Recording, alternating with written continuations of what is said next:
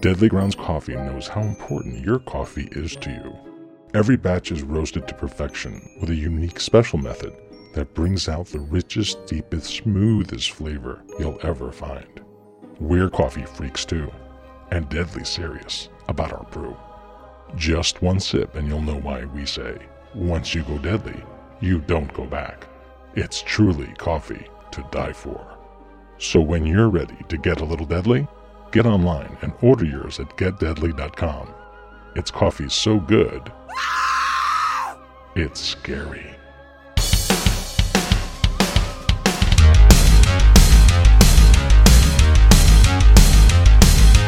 Retro!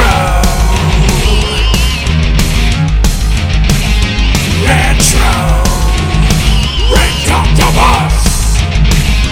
Retro!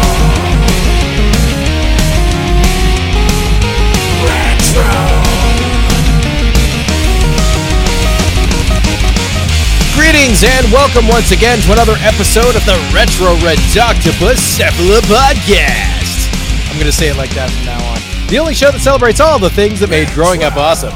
We are proud of the Dorkening and Inebriard Podcast networks, and as always, we are brought to you tonight by Deadly Grounds Coffee. Coffee to die for. I am your host. My name's Parasite Steve. And with me, as always, are my super heroic yet pixelated cohorts. Nintendo. Alas, that was Mystique, not Magneto. Magneto is in another place. Go, X-Men! I'm going to stay right here and introduce my next dude. You are not an X-Men.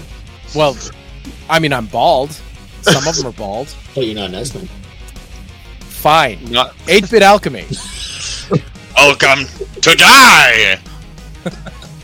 That really is. I'm glad somebody said welcome to die. That is a good one. Tonight we have some fun stuff to discuss for y'all. We are going to be talking about Marvel video games through the years, starting right at the beginning of the era of video games. It goes back just about as long as video games were a thing, almost. And to do so, we have a returning guest who is one of our very best friends, the boy wonderful, his own self, Mr. Ian Wallace from Amalgamania. Greetings, Retroids. What's up, Ian? How's everybody doing? Thanks for having me, gents. Hell yeah. You were on our 100th episode earlier this season, but of course we can't get enough of you. So you are the perfect person as a fan of Marvel comics and video games. Mm-hmm. Clearly you are the perfect person to be on this episode. So I'm very happy to have you here. I'm very happy to be here. Two of my favorite topics. Hell yeah. Yeah, we are thrilled. So we got a lot of ground to cover, so we're going to dive right in. The way that this episode is going to work is, so the first half, I'm going to dive into the humble beginnings of Marvel comic video games and talk about some of the ones that we may not really know about anymore. They were so old and not good. It's pretty good Marvel games. And then we're going to actually talk about, we're going to each do one pick to round out the first half of the episode, and we're going to pick arcade games, and then we're going to do the Octoponder, and then we're going to do two picks for the second half of the episode, and those are going to be more like console games and stuff that you're definitely going to know, and the arcades you're going to definitely know as well. But first, let's dive right into the less than stellar, less than uncanny, less than spectacular beginning. Not desirable in any way, but it's all you had. Right. It's Excelsior not. Excelsior bust. Okay, so I have a short list. This is not comprehensive. I didn't want to go insane with this, but I did want to go through some here. And so the very first Marvel game that I remember is actually the very first Marvel game. Does anybody have a guess as to what the very first Marvel game ever was? I have no idea. I mean, who was the most popular, Spider-Man, probably. Okay. Spider-Man. Or the X-Men. Yeah. Okay. So at that time when video games were becoming a thing. Okay. Yeah. Those are good guesses. So what system? Atari. That's right. Would That's have right. to be. Atari 2600. They were the only game in time. Yeah, I mean, That's the only right. game in town at that time. Yep, you got it. Spider-Man 1982, the Nice. first Marvel game ever, came out for the Atari 2600. It is such a simple game. I never owned this one. It was one that my cousin owned, and I always wanted to play it when I went over. It's just Spider-Man trying to climb a building, and he's using his web to gain ground. That's the only way you can gain ground. You can't just crawl. He's only a slinger, not a crawler in this one. Yeah, my arms and legs don't work. Right. And you're just dodging projectiles and people throwing, I don't know, potted plants out of windows or something. And if you make it to the top, general jerks, just being jerks, just overall. If you make it to the top, the Green Goblin is up there. I gotta sneeze. Oh man, that really snuck up on me. That was. The Green Goblin just shoved that sneeze into your face. He's like, man, now you will sneeze. The Green Goblin's revenge. Yes, that was a pumpkin bomb sneeze. The Snob Goblin's revenge. So the Green Goblin is up there riding on his glider, and he looks just like you do. He's just green, and you're red and blue, and the building's black and gray, and that's it. You're Mario and Luigi. So I mean, he's throwing bombs at you or whatever. It's very, very simple. I believe the game just has the one level that keeps repeating, and it's just about get a high score. I mean, maybe I'm wrong on that. Maybe it does switch it up, but the mechanic's the same. Every level's basically the same. Might as well be the same. I mean, it's Atari, so yeah, it's Atari. There's only so much you could do, but in my mind, as a player of Atari 2600 back in the day, I honestly thought it was a really fun game, and it was one that I always looked forward to playing at other people's houses, and I just never had. It has a really cool cover.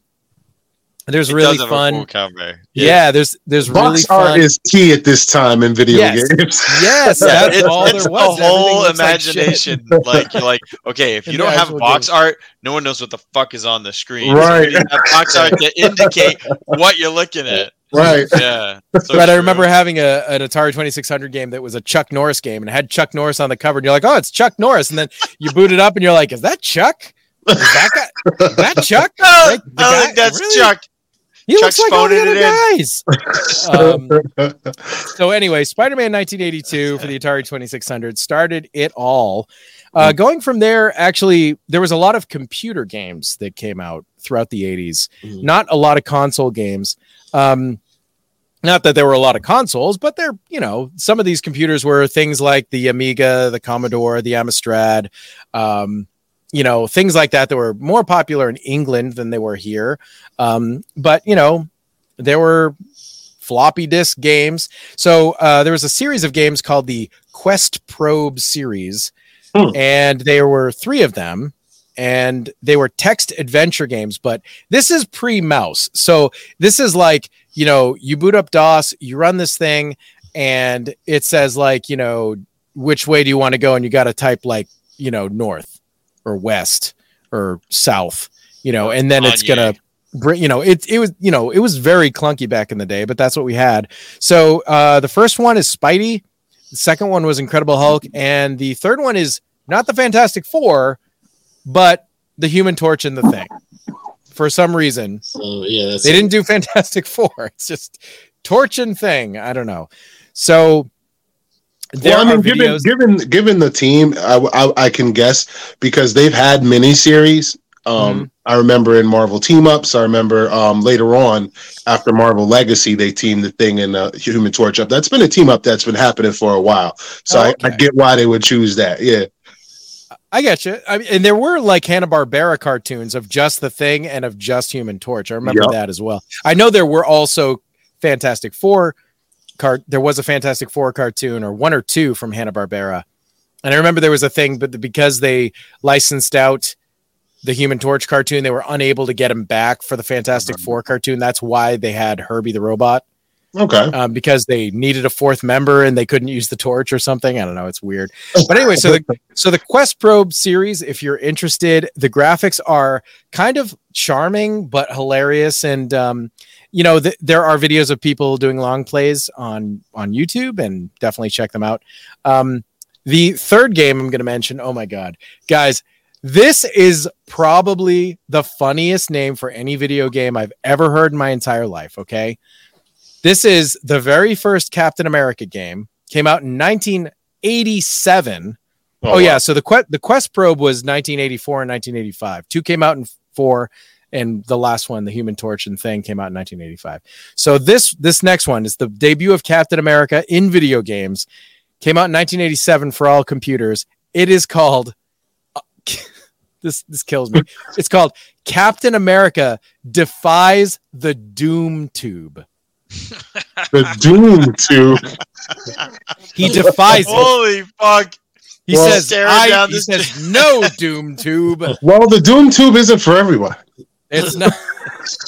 The Doom Tube is my hammer. So yeah, the Captain America. I'm just imagining him not understanding what toilets are and looking into the depths of the toilet and just going, "No, no, I defy you, Doom Tube, for America, for America, I defy you." Yes. 8-bit, can you turn yourself up maybe a hair? I think something happened and you're a little bit lower than you were a minute ago. Hello, it's me. It's just a little bit. I don't know if you can turn yourself up a little bit, but I don't have volume. Wait, can you hear me? I can hear you, yeah, but okay. It's just a little bit lower. Yeah.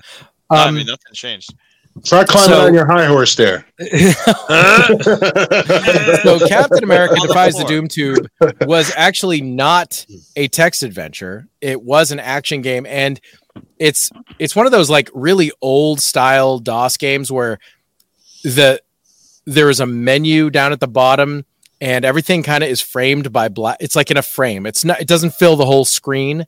You know, like a lot of old DOS games were like that. And the action just takes place in this like rectangle that's really not that big, you know, and it's just bizarre. It sort of honestly reminds me a little bit looks wise of like Deadly Towers, that bad NES game, because like he's just sort of in a room and you can't really go too far, but you just got to clear the enemies out of that room and then proceed.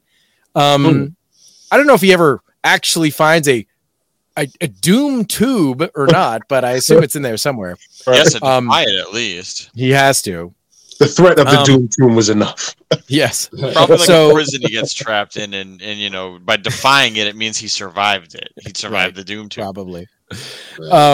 So also in 1987, this is one I think everybody in this group and listening to this podcast is going to be more familiar with, and that is the original Uncanny X-Men for the NES, and that came out in 1987. This game is infamous for being one of the worst NES games ever. It's so incredibly disappointing to everybody who is excited. It has a really good cover. You know, it's a great just group shot of the team, and it's, you know, all the classic 1975 characters you get to be. But my God, is this game terrible? It's a top-down game. Like you know, you'd think like, oh, it's kind of like a Gauntlet, but it's like the worst Gauntlet clone that has ever existed. And like, I don't know why. Like, I was watching like gameplay of it again because it's been years. But even as a kid, I was like, I hate this. I was so pissed that it sucked. And the graphics, they tried to make them look like they're at this weird angle, like. It should just be top down. It is a top down type of game, but this one's like almost trying to figure out what it would look like to be isometric, but nobody had ever done it probably by that point. I don't know, but they're clearly like going for that, but they did it wrong. It looks horrendously awful. So it basically looks like everybody needs their V8 because everybody's like just all friggin', they're slanted. They're just like it really was a horribly done game. Oh, I will say this though. I was one of the ones that they got with the marketing and with the release of the game. And I'm a huge X-Men fan. As soon as I plugged it in, even though it sucked as much as it did, just having something that closely relegated to my favorite mutants made me play it until like I just got sick of it and something better came out and I grabbed that. But they got me. They got me to play it a couple of times at the very least. So, dude, like I feel the same way about the original Ninja Turtle game for NES.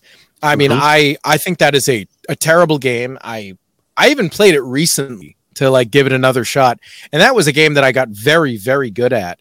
And you know, back in the day, I'm not good at it anymore. That's for damn sure. But yeah, no, that was a game that I played because it's like, well, it's Ninja Turtles. Right. I need a Ninja Turtle game. This is all I got. So whatever. But we settled. It's okay. We settled. Steve. Yeah, I settled on the Ninja Turtle, but on X-Men, oh my god, dude, I could not deal with it at all. It was just the worst. Yeah, it was bad. It was horrible. Wicked bad. So, and like also they tried real hard to like, you know, make all the characters, because you can choose like 2 characters, I think, and you can choose like, you know, from a decent roster. There's a good amount of playable characters. They all look like crap, but they tried to, you know, work in their powers. But like, okay, Cyclops can shoot, and I think Iceman can shoot. Right. Why would you not choose those characters? Everybody else sucks. And like one of the characters is Nightcrawler, and Nightcrawler doesn't teleport. They're like, we don't know how to do that. Right. Video games have not come that far. So they just made him essentially be Kitty Pryde. He could walk through walls. Yeah. It's like they should have just left him out and just made a Kitty Pryde then. Like, what the Because that's what he's doing. He's just doing Kitty Pryde. He's Shadow Cat. Shadow Crawler. Shadow Kurt. Shadow Kurt. That's what he is. So that game is absolute garbage. Of course, LJN made it. So yeah, you know, if anybody has watched the Angry Video Game Nerd, we know all about LJN and how terrible they were. This is probably the beginning of it, honestly. This original, the Uncanny X-Men. So then we go back to the computer for the next 2 years. There's 2 X-Men games that came out. And as a kid, I learned about these and was very jealous that I didn't have anything that could play these, because I thought at the time they looked amazing, but that's just hilarious now. The first one is called X-Men Madness in Murder World. What a name. 1989. And it doesn't look super good. You can choose a couple of characters, I'm pretty sure, at a time, and it's a pretty good roster. The second one, really, I want to talk about more. It's called X-Men 2: The Fall of the Mutants, and it came out a year later in 1990. And it boasts an amazingly impressive roster of playable characters. And this one, you could definitely choose, I think, 4 or 5 characters. Like at the beginning, you just choose your party, and that's like, you know, you walk around with them. There's a map D kind of game where so it's like a Zelda 2. It's like Zelda 2. So you walk around the map screen, and then you go into battles that you can see the enemy on the map screen, and then you go into the battle and you have to defeat the battle, and then you can keep going. It's literally very similar to Zelda 2, but of course it doesn't play well. You know, it's slow and clunky and whatever. But okay, so these are the characters. So you had Jean Grey, Cyclops, Beast, Archangel, who is like never playable, and he had his metal wings and everything by this point. Oh wow. That happened in like 1989, so this was like right on the cusp of him becoming Archangel. So Iceman, Shadowcat, Nightcrawler, Phoenix, but I already mentioned Jean Grey. This is Rachel Summers' Phoenix. Wow. This is like early 90s, like that was in Excalibur. Rachel Summers. This is her only playable appearance in any video game. Oh, wow. Also Dazzler, who is very rarely playable. That's cool. Havoc. Havoc's like never playable. He was in his classic black costume. Wolverine. Psylocke, which I was surprised that it was like 1990 and they also put her in there. I didn't realize she was already in the Asian ninja exploitation body at that point. I just wasn't sure. Colossus, Rogue, and another only appearance, Longshot. Wow. Yeah. Wow. And then there were on top of that, there were supporting characters of Storm, Forge, and the Watcher. That's pretty cool. Pretty cool. Like, I mean, the fact that Storm having the Watcher as DLC, that's pretty dope. Yeah, I mean, I don't know what they did. I don't know if you could just like call them in or something. The fact that Storm wasn't playable is criminal. Right. But there are a lot of unique characters. They're like, oh, we need more white people. All the white people. We have no room for anybody but white people. But, Longshot sucks, but he's in there. You could be, right. It's crazy. So anyway, and Rachel Summers just is the best. I'm so psyched that I loved her back in the day, back in the Excalibur days. So anyway, that's pretty cool. I think that's a pretty good roster. I've never played this game before, but I'm definitely going to hunt it down and try it just because of that roster, or at least watch some videos. It's really fun to see, and it's fun to look at the sprites. The portraits are awesome. Okay, and some of the graphics are really fun, and the enemies are weirdly questionable. They didn't know what to do for just regular enemies. There's a lot of so the bad guys in it are Freedom Force. So that's Mystique, Avalanche, Blob, Pyro, Spiral, pretty cool, Crimson Commando, Stonewall, who I don't even know, and Super Saber. Wow, I don't know him either. I don't know who that is. I've never heard of either of them. The final boss is the Adversary. I don't know if you remember that storyline from the late 80s, Ian, but the Adversary was freaking awesome. That was for him to be a villain in a game. That was pretty crazy. That was Forge was with the team. They were in Australia, and they were supposed to be dead. The world thought they were dead, and I am surprised, and I think that's really cool. Yeah, that's a nod. That's a dope nod to any 90s nerd reading X-Men comics at the time.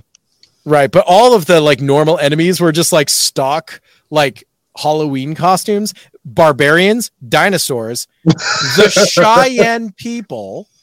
Oh wow! It just says Indian. I mean, it did not age well. Yeah, it did not age well. Wow. Wait for it. The Viet Cong. Ooh. And demons. I'm like, they probably just had demons. That would have been wow. Demons would have covered the board. Enough, guys. Demons and dinosaurs. You didn't need all those other things. I don't know. Developed this game? Yes. Good question. It is developed by. It doesn't say where on the page that I'm on right here. But yeah, no. It's a little some questionable insensitive for sure. But there's some notable stuff in there too that is positive. Okay, so moving on from there, I have only one more, and this is, in my opinion, the first good Marvel video game. In my opinion, I don't necessarily think that it aged so well. It's not the funnest game to go back to, but at the time, man, did I love this game, and it kept me playing it. It was very clunky, but it really was that entrance into the world that we were talking about, Ian, with Ninja Turtles and with X-Men. And, it really was the first time seeing so many of these villains, especially, and a version of the hero character that actually looked like the hero character. So that was Spider-Man versus the Kingpin, aka just Spider-Man, 1991 for the Genesis Mega Drive. I really dig this game, and I really dug this. Is this game. the one where Hawkeye and Black Cat were? Nope. Okay. Nope. But we will get there. We will get to that one. See, I skipped a few years. All right. Yeah. No, you didn't. It came out the same year. Okay. Oh, okay. That's why. Both 1991. But the one for the Genesis was just a single player game. It was an action platformer, but it was the first time you could do a lot of stuff. Now, Spider-Man, it's an action platformer, so you're moving around the screen, killing guys, by punching them and stuff. You could swing on your web. Okay. You could climb on ceilings, not on walls. Oh, yeah, you could climb on side walls, but not behind or anything. Okay. So side walls and the ceiling. You could web up enemies with your webbing and trap them, and they're all tied up. Okay. You could do a bunch of stuff. You could. This is the only game that I think even bothered dealing with a mechanic where you had limited web fluid, and the way that you got more is you had X amount per level of photographs you could take in that. I remember this one. Now I remember it. Yes, and depending on what you took a picture of, you would get more money, but they were limited. You could only take like 3 photographs or something like that. Right. So if you took a picture of Spider-Man and nothing, that might be $5. If you took a picture of like a bad guy, that might be $10 or $15 or something like that. But if you waited until you got the boss, that would be like $50 or $75. You know, big money. Dr. Octopus. Take a good picture of Dr. Octopus, you'd get like a bunch of money. Yeah. And so you would, you know, try different stuff, see what was, you know, higher point value. And at the end of the level, it would calculate your money and it would automatically use that money to buy you more web fluid. You couldn't buy anything else, but it was honestly like a very novel game, a very like novel, attempt at what does it feel like to be Spider-Man in a game. It had a lot of imagination. It was very clunky, but it was popular. It did really well, and it was ported to a lot of systems. I think it had I think it even had a 32X port. I think it was called Web of Fire, but it was essentially the same game. They just kind of gave it added some stuff to it. Added some stuff to it. Added some DLC, you know. And I think there was even I think there was a Sega CD and a 32X or something. Like I think just the regular game went to Sega CD and they added some cartoons or something. And then I think the 32X was different enough that they retitled it. But anyway, I think that was a really great game. Definitely the first good Marvel console game, in my personal opinion. Do you guys have anything to say about that one or any of the other ones? Or if I missed something like from those early days that you want to kind of chime in on before we move on, or whatever you guys want? You said this was a Sega Genesis game or a Sega game? Yeah, it was for the Sega Genesis and the Mega Drive, which is the same system overseas. When did Arcade's Revenge come out? That's Spider-Man and the X-Men Arcade's Revenge? Yes. Yeah. Definitely after that. Okay. All right. I don't have that handy, but I'm trying to remember which one I played first, but I know for a fact playing one made me go play the other one because I kept hearing about the other Spider-Man game and I never got a chance to play it. So I guess it was in reverse. But I definitely remember playing the Genesis version. Arcade's Revenge came out just 1 year later, 92. Okay, yeah. So then it was the other way around. I played Arcade's Revenge, and then everybody was like, "Well, did you play the Genesis one?" And I didn't get a chance to, so I backtracked and played that one too. That's how I remembered the photos, where you take the photos and they give you money for it, because that was a pretty cool feature that, like you said, it was a very novel idea of what it was like. Anybody who's read a comic book knows that that's how Peter Parker pretty much paid for all his superhero gear. Right. Was wrestling at first and then taking pictures for the Daily Bugle. Right. It was a dope nod for any real comic nerd to go, okay, just a real it was super fun to do, honestly. Yeah. Like there are so few games where you need to take pictures, but like I know like Beyond Good and Evil, Tim, is a big fan and that worked in that mechanic. But like whenever that's a mechanic, like it can be really fun to try to get like good pictures and better pictures. This was obviously very early, so I don't know that it was like a good picture, a better picture to a large degree. I think it was more like, oh yeah, it can tell that Dr. Octopus is on the screen, period. Right. It doesn't really matter what sprite he's in or whatever, what position he's in. So it doesn't really matter. I think it's more like that. But I remember like taking pictures of, there was like rats were running around the buildings and I would try to take a picture of a rat. How much is the rat? And it's like, oh, that's only $5. Not worth my time. Right. But it would be great. It would have been great if they had done a real sequel and had it been something that they continued on with that mechanic, but you could buy other stuff. That would have been really great. Yeah, I agree. Buy some upgrades for the suit, buy some armor, so you can take a little bit more hits, maybe, just improve your stats, just simple stuff. That would have been really fun, I think. But I agree.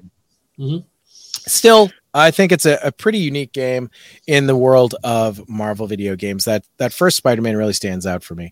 So, all right, guys, if nobody has any compunction with moving on to arcade games. Oh, yeah. Yeah, let's do it. I say let's do it. So we're going to start with Mr. 8-Bit Alchemy. We each have one pick for you here. And these are all games that y'all know. These are all amazing. Classic. I mean, these are all so important to me. These are all in my heart. Yep. 8-bit. Which one do you have? So I went with the ever timeless X-Men the arcade.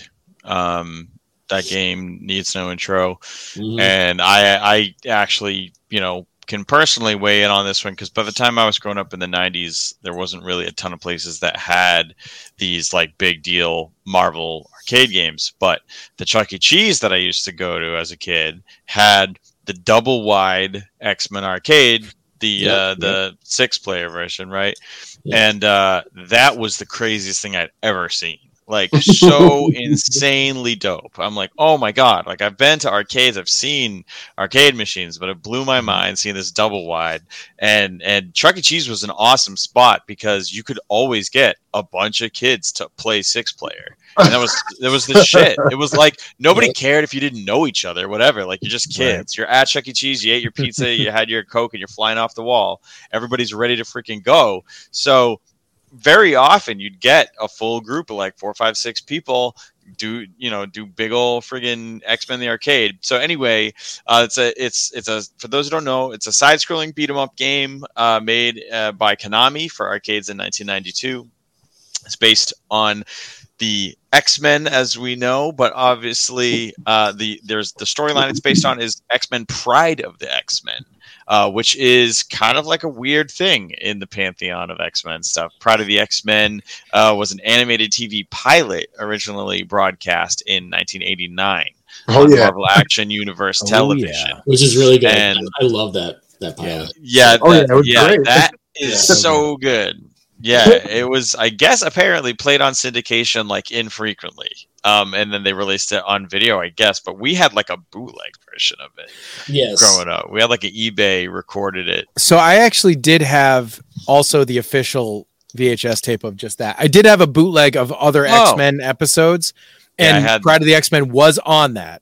But we also had the legitimate because they sold it. You could just buy Pride of the X-Men by itself. Yeah. They had a bunch of Marvel cartoons that had great box art and stuff.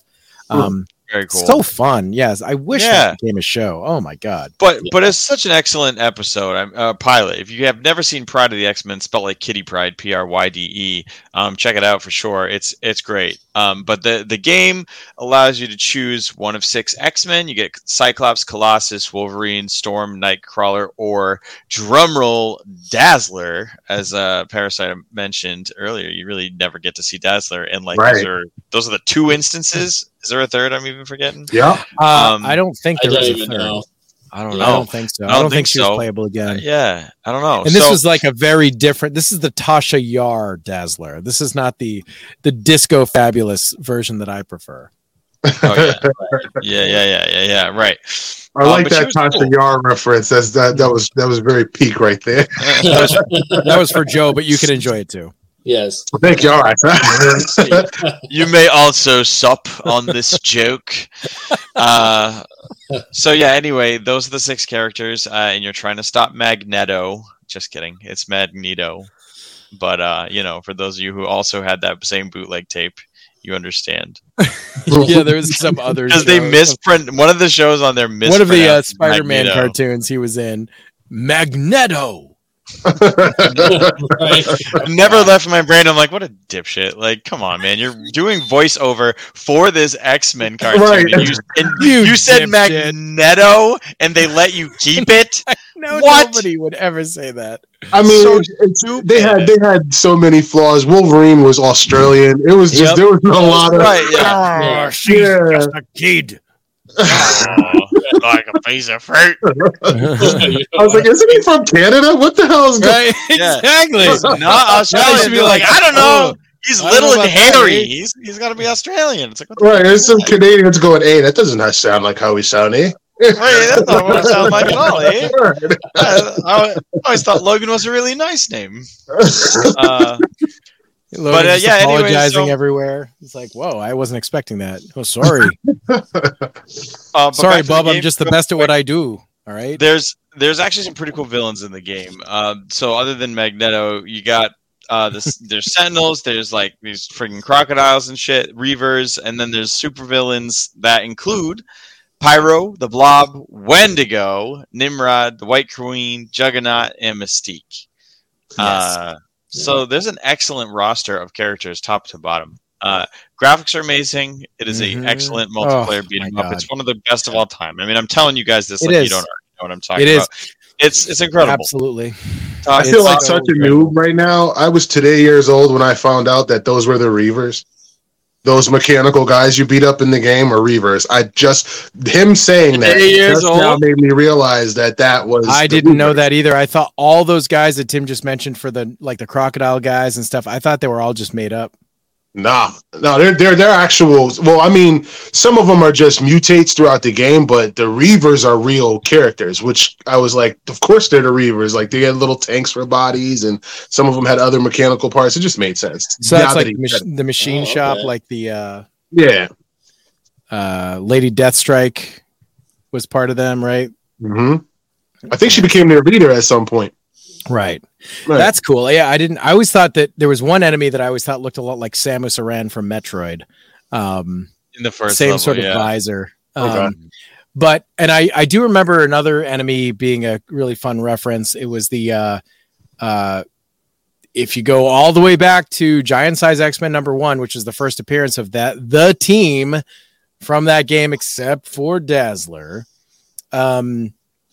I mean, how awesome would it have been if like Sunfire was in there instead of Dazzler or Banshee? Or Banshee. Nope. I mean, you need more.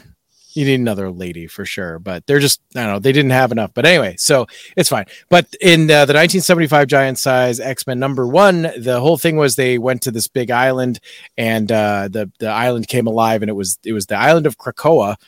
And not Krakatoa, but Krakoa. And it was this big monster. It formed at the end, and it was giant kaiju size. Well, there are little Krakoas in this game as enemies in one of the levels, or maybe a couple of the levels. And they form out of the ground. It's 100% that. I recognized it instantly when I was a kid. And every time I see it, I'm like, yep, that's totally it. It's like these, they got big blue eyeballs. Anyway, super fun. And there's another If I may, there's another cool nugget. I didn't realize that it was Krakoa that they were fighting in that video game as well, like the little islands. And not only was that the island that they fought in Giant Size X-Men #1, but in the new continuity that's out now, Krakoa has become pretty much an island. Well, at the island where all mutants live. Oh, so that's dope. Now, I had no idea that was Krakoa that they were representing in that video. I gotta play that video game again. If you look back to awesome. Look at the original design of the creature from the old, I'm sure if you do a Google search, you'll find it. And then find a screenshot. It's cool. It's totally, I mean, there's smaller versions and there's a ton of them. It's not the exact thing, but they did take the design. But the fact that they took the time to mention Krakoa, just they just threw it in there for a little reference and stuff like that. Definitely fun. Cool. So for me, the bosses were like, I always look forward to the bosses in any of these games anyway. They're the funnest part for me, but I loved Wendigo so much in this, and he was not in Pride of the X-Men. He was one of the bosses that wasn't. Also, Nimrod wasn't. A few of them weren't. But the ones that were, they would always, all the bosses start with a sound clip. They say something. The Blob's like, nothing moves the blob. Nothing moves the blob. And it's from Pride of the X-Men. And I think Pyro says, "How about another shrimp on the barbie?" Or something like. I think he said. I know he stole Wolverine's shtick. I know Wolverine's like, everyone's Australian in this. But Wendigo says he's like Wendigo, and I just did not know the character before this game. This was my introduction, and ever since I'm like, I love Wendigo. I love him. I always looked for him in comics. I was always excited to see him, but it was, I don't know. This was my introduction to the character, so it was just kind of fun that they also recorded some lines of dialogue. I mean, in his case, it's only one word because he is a Pokemon, of course. Technically, I think Wendigo counts. I don't know what he evolves from. I would say he's probably in his last form. He probably has already evolved. Wendigo evolves from Wendicub. Wendicub with the cannibalism stone. Yep. Cannibal stone you need? No, it's just a hunk of flesh. It's just a hunk of flesh. It's a hunk of, it's got to be your dad. It's Yeah, a hunk of your dad's flesh. Ugh. And you instantly evolve. Yes, that's how you do it. It's really tough. It's like hard to evolve the I don't Wendigo. want to do it that bad. Nobody does. Keep Wendigo. Just keep Wendigo. He's cuter anyway. And his poops are much smaller, so Way less smelly too. He doesn't have all the human bones in them. Mm-hmm. This really truly is like one of the most beautiful sprite based games. So I remember playing it for the first time, and my kid mind was absolutely fulfilled in every way possible. I could not get over how awesome it was. This is the antithesis of that NES game. It's the antithesis of the Ninja Turtle NES. Agreed. Eat his freaking lunch. Yeah, it's so incredibly good. And my favorite guy is Nightcrawler, and he was always, he's right there. I have been a Nightcrawler player for this game ever since. Like, I almost don't even want to play as anybody else. I love it so much, and I love how they did Nightcrawler in this. His powers are weird. He sort of I feel like his powers are more like the Flash. He just kind of zips around the screen. Yeah. But like, I feel like they could have made it more like explosions and done the exact same effect. It's just like a screen clearing move.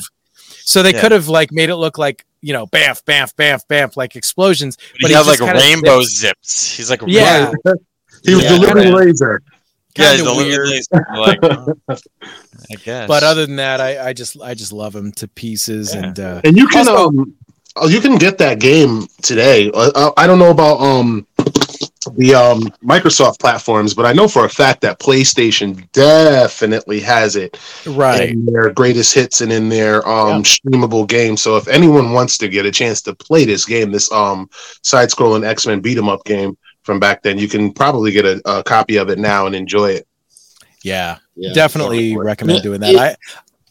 It always killed me that we never got a console part of that game. Like back in the day, right? Like from the PlayStation or in Saturn or something. Like they could have handled it. Perfect. But I get why, because it was such, like, it was the only game like that, and especially with the X-Men representing, like, I get why they didn't let it go to consoles, because they just probably made more money off it being in the arcades. Like, I know I spent at least a quarter of a college education through the quarter slots of that game myself. So I can imagine it was probably a lot more profitable to just hold on to the rights to it and collect. Yeah, maybe. Well, we did get Chosen Time. Yeah, it was this, and this was 92, so the Super Nintendo was just right out right then. So I feel like they probably could have done a decent Super Nintendo port. It seems like it. Maybe with fewer characters. Maybe you could only choose from 4 characters, leave out a couple of them or something. But definitely Dazzler is one for sure. The other one hurts too much. I don't even want to guess who they would cut out. Very cool, and amazing game. Absolutely. Classic. Yeah. Just one of the best. Hell yeah. Definitely. All right. So if we're going to move on, we can go to Mr. Ian Wallace. I like to call him Mr. What do you got, my friend?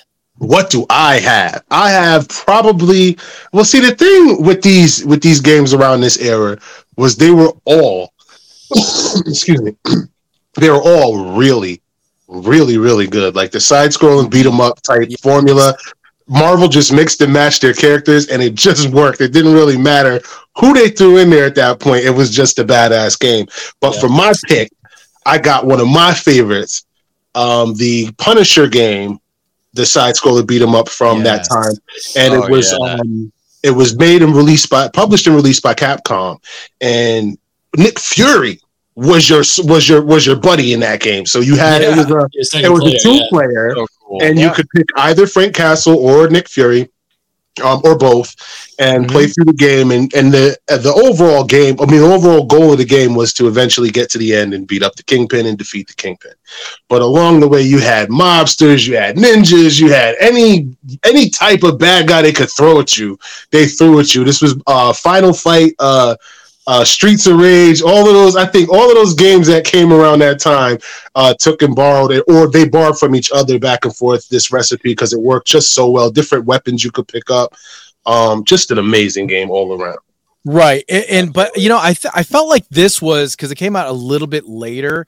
It was 93, just a little bit later than like the final fights. I do think it was better than most of those and got no credit. I feel like this is the one of the 4 we're going to mention for arcades that is known the least and should be known as well as the other ones. The only downside, as far as I'm concerned, is that there's only 2 playable characters. They're great characters, though. Nick Fury is the second player. How freaking cool is that? So cool, man. Yeah, it would have been dope to have a couple more playable characters. Now that you mention it, like maybe who do you think would have rounded out the 4? So you just throw in more street level guys. You got Daredevil, you got Iron Fist, you got Luke Cage, you got all those guys. They need to be gun characters or have an analog, something that can take place. So if somebody's going to shoot like throwing stars or something like that, that would be fine. But remember, this game had sections where it would turn into a gun section and it would be like a shoot 'em up, and that was, I think, really a great idea that made it stand out a little bit.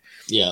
So both Frank and Nick, would get out their guns. It would still be a side-scrolling section, but it would be like, I don't remember if you had a reticle or how it exactly worked. Yeah, you did have it. It was really cool. So whoever it would need to be like somebody who uses guns a lot. To me, that's there wasn't a lot of gun-toting Marvelites back then in that time. I think Punisher had the cul-de-sac on that one. If it wasn't Nick Fury and Shield, it was pretty much, for guns, you went to Punisher. I mean, maybe, I can't even think. Can you guys think of any gun-toting Marvel characters back then? Maybe like Deathlock, but I don't know if that makes any sense. Was he even around at that time? This was early '90s. He might have I don't know. He might have just been still wet with ink at that time. Yeah, that's true. I don't know. Or maybe Deadpool for the hell of it.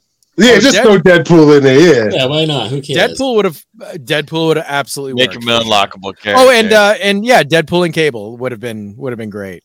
Yeah. Okay. Cable, yeah. Cable, definitely Cable. Yeah, but somebody who's got a personality like that might take over, and you do want the Punisher to stand out. So I don't know, maybe they made the right decision, but with only the 2 characters. But man, what a incredibly the sprite work in this game is it's insane. Yeah, it's insane. It really is. It probably, I'm going to say, out of all of the games from Marvel at that time, this one to me, next to that Spider-Man game we're going to talk about, the Punisher game looked the best to me. Like, it was flawless. So yeah, it looked really good. So good. Definitely. The animation was incredible. And and honestly, the Kingpin as the final boss, to me, like, I didn't recognize any other characters as I played it. I don't know if there were other Marvel characters that were thrown in along the way that I just didn't know about, but I think the Bushwhacker might have been in that one. Okay. The guy whose arm changes from an arm to a gun, I think he might have been it. Even if it was just him kicking the door open and letting some bad guys come in, I remember seeing him in that game for some reason. So you're probably right. It's just like I'm saying, I didn't recognize any. I wasn't like a big Punisher reader. So that wasn't my corner of the Marvel universe per se. But when I saw Wilson Fisk at the end, I was incredibly happy to see like they did use a character that I knew, and he looks awesome. The Kingpin at the end of that game is so big. He's ridiculous. It's what you wanted. It's what you imagined from the pages to the screen. It was a great adaptation. Oh man, what a great game! Yeah. So the Punisher, 1993, unsung as far as I'm concerned. Yes. Definitely check it out if you can. If you can get it download or get a chance to sample it, definitely check it out. You won't be disappointed. There's also a version on the Genesis too. Oh, that's right. They ported that. So they ported that, but they never ported the X-Men. Not on. It's so weird. They never ported to the Super Nintendo. It's just the Genesis. Yeah. And the funny thing is, I never played it on the console, and I know for a fact that they have it on Genesis, but I never played. Every time I played that game, it was in the arcade. Yeah. It was almost like nobody had it back in the day on the console. Yeah. None of my friends had it. Yeah. Yeah, totally. Awesome stuff, man. All right, Nintendo, what you got, man? Yeah, so I got Captain America in the Avengers. Yes. I played the shit out of this game, like in the arcade. I loved it so much. I mean, like, so good. Like, I was never like a big comic book reader, so I got all of my Marvel information from Parasite Steve. so when this game came out, when I first saw it, I think I first played this game at it was a drugstore here in town, and they had like a couple of arcade games. They had this game and like maybe a Contra or something. And so I just gravitated towards Captain America because it's a beat 'em up, and I love beat 'em ups. Yeah. And so in this game, you play as obviously Captain America, Iron Man, Vision, and Hawkeye. I always gravitated towards Hawkeye. I don't know why, I just did. Interesting. Because you have taste, Joe. Great. That's why. You have good taste. Yes, I have good taste. All four characters in this game are great, too. Yes. Yeah, they are. Yes. I always thought Vision just being like straight up white was kind of weird, but that was my introduction to Vision. I'm like, okay, well, that's just me too. Me too. I didn't know the Vision before this game. 91. This was very early for me. I wasn't a big comic book reader at this point at all. No. So I thought the Vision was white, and I always thought later that the multicolored Vision looked weird to me because I was like, no, he looks better. That's why, like, when they did, I always called him Tutti Frutti Vision because I like the white one better. And I realized that nobody likes the white Vision, but I'm glad he showed up in WandaVision. That was fun. I did, yeah. Yeah. I didn't watch the show, but I mean, I have seen the scenes of the white. It's Vision. cool. It's cool that they did that. Really, really cool. So yeah, you go through like, I don't know how many stages, like I want to say like maybe 5 or 6 stages. Yeah, it's a decent I was going to say 8. Yeah. Really, what I really like about this game is not only is it just a beat 'em up, it's also a shooter, like a shmup. Like there's some level where you have like Hawkeye and Captain America had like the Sky Sled. Yep. Yeah, those levels were so fun. And no, not rocket packs. No, they're the Sky Sleds from the Avengers. Yep. Yes. Like the real Sky Sleds. Yep. I'm thinking of the underwater level where they had like the scuba stuff. Oh yeah. Right. That's what I was thinking of. And Vision and Iron Man would fly, and it was just a button mashing, like fucking shooting shit up. So fun. It was a nice change of pace, and it's just I love games that do that. Switch it up, not and a lot of games do that. I love especially putting in a shoot 'em up level in a beat 'em up is like one of my favorite things. Yeah, so cool. Fun, so cool. And you have other Avengers like Wasp, Quicksilver, Wonder Man, and Submariner. The talking in this game is freaking hilarious. Oh, so funny! Yeah. The voiceovers were terrible, but Thank you, Wonder Man. I love it. It's so terrible. It's good. I don't know. I just love it. Thank you, Wasp.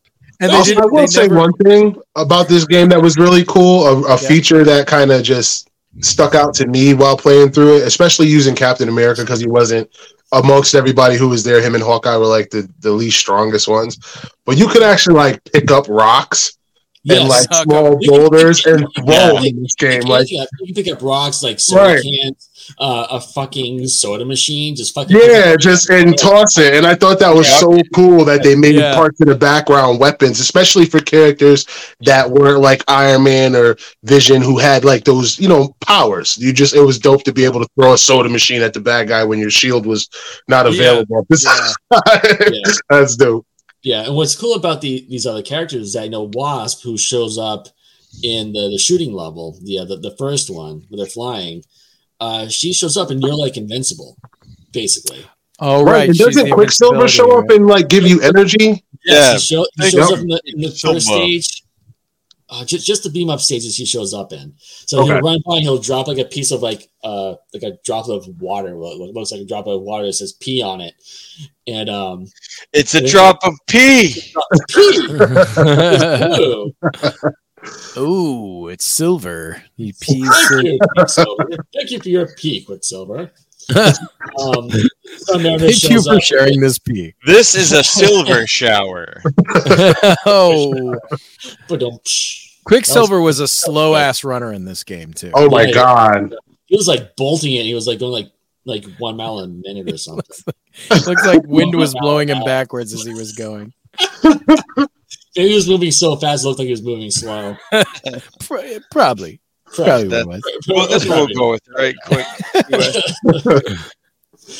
The Submariner shows up in the underwater level, and he just I think you pick up their icon, the little logo or something. I think. If I remember No, he just comes out. So he has 2 appearances. At the end of the previous level, he just points to the water and he's like, "They're in the sea." And they didn't record the name Submariner, but it says there was no name or it said Submariner. Yeah. And all the other characters, yeah, exactly. All the other characters used the same sound clip of "thank you." And then there would be a pause, and it would be the name of whoever they're thanking. So it'd be, "Thank you, Wonder Man. Thank you, Wasp. Thank you, Quicksilver." But when it came to Submariner, they didn't record his name. So it's thank you. It's so funny. And then later you're underwater. Like, "Motherfucker, you forgot my name." And they wonder why he always attacks the surface world. Yeah, like, "You guys don't even care. You don't even remember my name." What do you mean thank you? Thank you what? I keep inviting you over for a fish fry. You never come. Or thank you, friend. Just thank you. Thank you. And I believe the last boss in the underwater level is a giant robot octopus. An underwater one, yeah.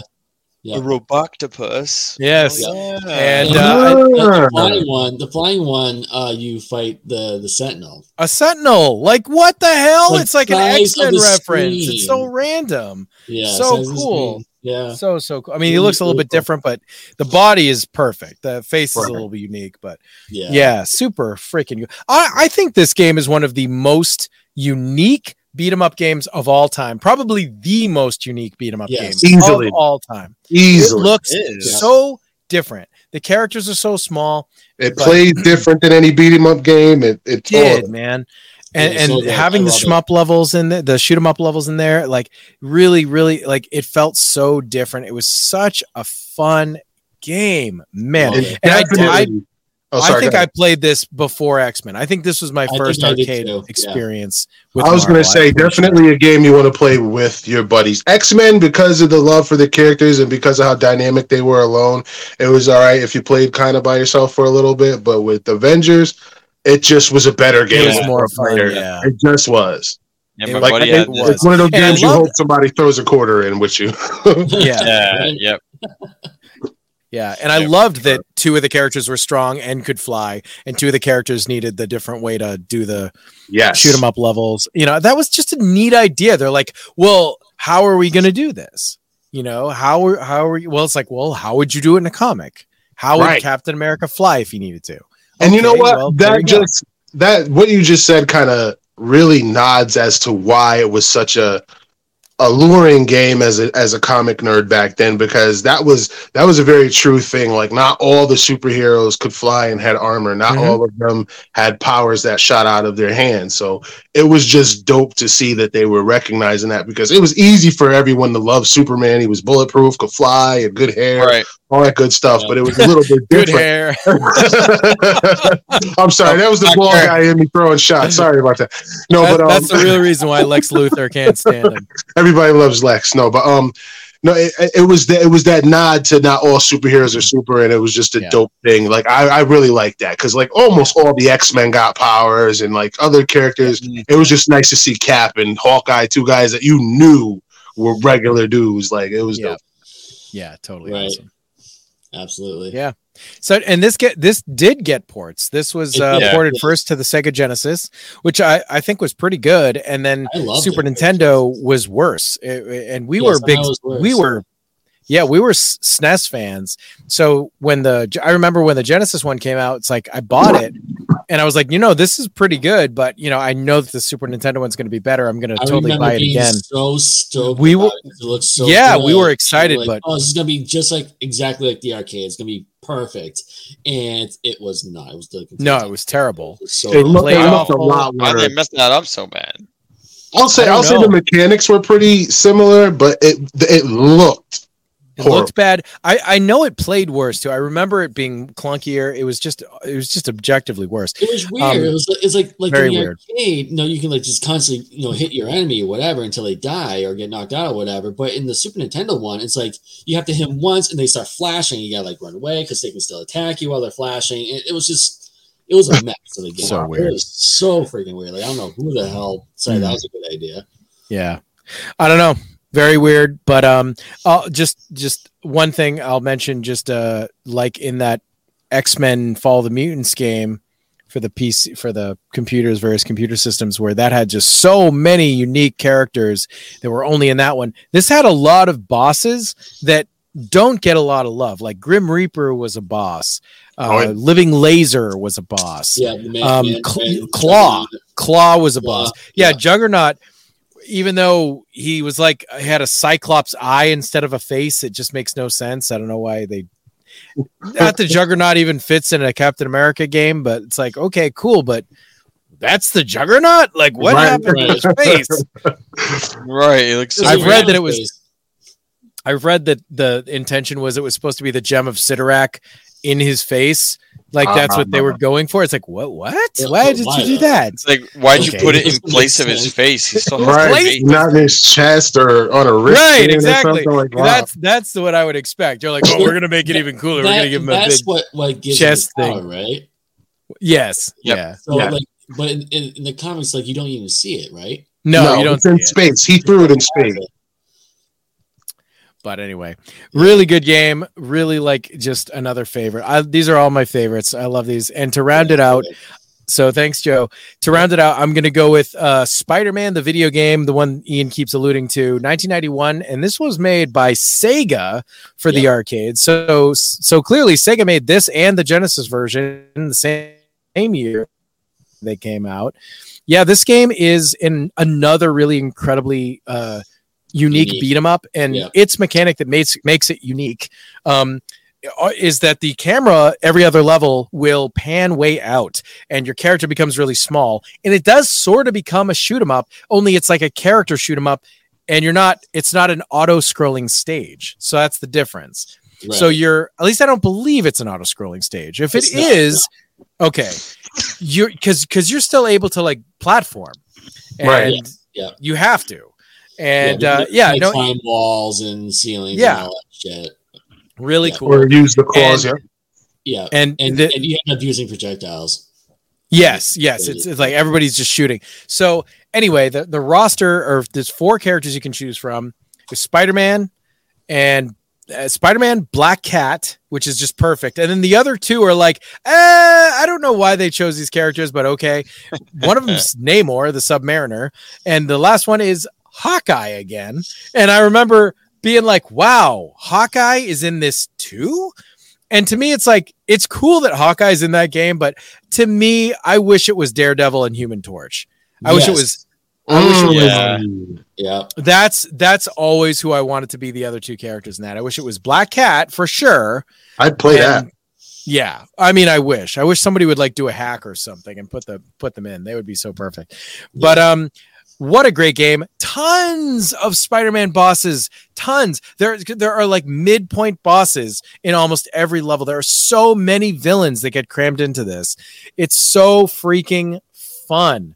And there's like, a story with Venom that you kind of follow. It's just like a visual story. There's no real talking, but he breaks out of this containment unit thing, and then you got to go chasing him. And then you think he's going to be the last guy.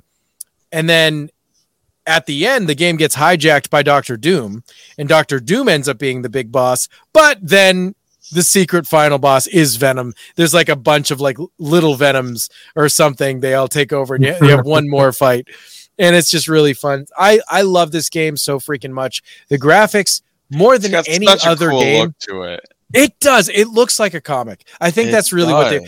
And I do think that Captain America is kind of trying for it, but the sprites are so small, it never quite looks right. But the backgrounds in Captain America and the Avengers have a very like watercolor look almost. Yes. Very unique. But this really does look to me like it's trying to be a comic. Yep. That's what it was. It was Really the first playable comic ever, and it stacks up like that. When you play it, it plays that way. Mm-hmm. It has all of the different dimensions. It even gives you the idea of how comic panels work, the way the actual game flows and moves. It was just everything as a comic nerd you wanted in a comic book video game. It was, and nothing like anything. It was like nothing before it. Absolutely nothing before it. And even like nothing after. Side scroller and all this. Yeah, agreed. This one in Captain America and the Avengers, I truly think are islands. I think the Punisher and X-Men are very similar to other types of games, like you were saying, Ian. You know, they all kind of like the final fight, sort of, you know, everything's copying off each other. The looks are different. You know, they definitely, you know, worked in different, you know, little mechanics, like the Punisher levels had the shooting reticles sections, but like overall they're like pretty similar. But I think that Captain America and the Avengers and that Spider-Man game really stand out to me. Yeah, without a doubt. Great games. Without a doubt, they really did, especially because of how they look. More than anything, just the way that they presented the characters and the way the characters would be actionable in something that you can actually control them in. It felt like right. It felt right. It felt like you were playing through a comic. Right. Yeah. And they both do the thing where it's switching off to a different style of game every other level. Yep. Or in the Spider-Man levels, I think it was more like halfway through the level it would do it and come back in, which I even liked better. I think that was just so cool and so unique. I just really love it. And you need something like that specifically for a beat 'em up, which is a very repetitive style of game. Right. Having that different pacing, that different stage type breaks it up a lot. Really cool. Really cool. All right, guys. So I think we'll call that the first half. We're at about an hour right now. So this week's Octoponder This, which I posed to the group earlier today, I'm asking you to choose a Marvel hero or villain that you would most like to see get their own modern solo game. So we know that Black Panther is getting a solo game. We know that Spider-Man has had a billion games. We know that, there's been lots of games over the years, but like we're talking solo. So like a Wolverine, not an X-Men sort of a thing. So we all have our picks, but before we go to those, we're going to play some commercials. So why don't you sit tight, think about the Octoponder This, and we will be right back. Hey kids, it's time to check out the Dorkening Podcast Network. With over 30 podcasts that encompass everything from horror to video games to comic books, and so much more, you're bound to find the shows for your taste. Whether it be Nerds of Unusual Origin, That Strange Show, Retro Red Octopus, Splash Pages, Throwdown Thursday, The Horror Squad, Still Talking With, my God, man, I can't read all of these. So just feel free to play and experiment with the Dorkening Podcast Network. There are over 30 shows chock full of nerdy goodness to sink your ears into. And they're all available on Stitcher, iTunes, Spotify, and wherever fine podcasts are broadcast. Are you a fan of the Teenage Mutant Ninja Turtles or the Teenage Mutant Ninja Turtle comic books? Then Epic Tales from the Sewers is a podcast for you. We cover the comic books, video games, movies, cartoons, and anything else turtle related. We talk about the toys, we talk about the cereal, we talk about all the fun things about turtles that we love so much. So give a listen. You can find us on iTunes, Google Podcast, Spotify, iHeartRadio, and more. Check out Epic Tales from the Sewers, part of the Epic Airways Podcast Network. Give a listen, dudes. Cowabunga is this podcast for you. Attention, this is the Lost Skeleton of Cadavra, and you are listening to Rancho Notorious. No, that's Retro Redoctopus. Hey, are you ready to do some thinking? It's about that time where we ask you, the audience, to Octoponder This. All right, welcome back aboard, everyone. Before we took a quick break that you just enjoyed, I assume you enjoyed because of all those fun commercials, we asked you this week's Octoponder This question. Pick a Marvel hero or villain you'd most like to see get their own modern solo video game adventure. Could be any style you want. And bonus points if you can tell us why you picked it. We'll do ours first. I'm going to start us off. I'm going to go Silver Surfer is my answer. I would love to see. I love the Silver Surfer, and I've never read a Silver Surfer comic in my entire life. I've never read him, but he's a character that I think is completely awesome. And I would love to see a game where you are in deep space and surrounded by just the vastness of the void of the starfield, and you treat it like, what's that space game that Burker's crazy about that's coming out, 8-bit? What's it called? It's coming out. That's called oh my god, why would you put me on the spot like that? Damn. I don't know, I thought you'd remember. But like, these space games Skyrim? were like, not Skyrim. No, it's the space one. God damn it, Burker, what is it? Okay, but it's, the idea that you're in a ship and you're able to really traverse the vastness of space and go to different planets. That's what I want to do as a guy on a surfboard. I think that would be amazing. And if you can, like, specifically go to different known Marvel planets. Starfield. Oh god. Okay. My brain just fell out. and and then you do missions and you have to go between them and do different stuff. And of course, Galactus is looming, and whatever it is. I think it would be amazing incredible game. If Galactus was looming and you had like 30 in-game, like whatever. Oh, it's Majora's Mask. You want Majora's Mask? Well, not exactly, but yeah, time something. So it'd be like, okay, you got to prep a bunch of shit, and you got to go to different planets, and you got to recruit the help of different heroes on different planets. And depending on how successful you are, like maybe there's like 5 different, worlds or whatever, and they all have like different heroes, and you got to spend time recruiting them to help fight Galactus. So you got to like build your whole friggin' crew before the time runs out and Galactus is here to destroy everything. That'd be cool. I don't know. That'd be super cool. Totally, like a great opportunity for like lots of cool cameos and characters that will show up. They're from the cosmic side.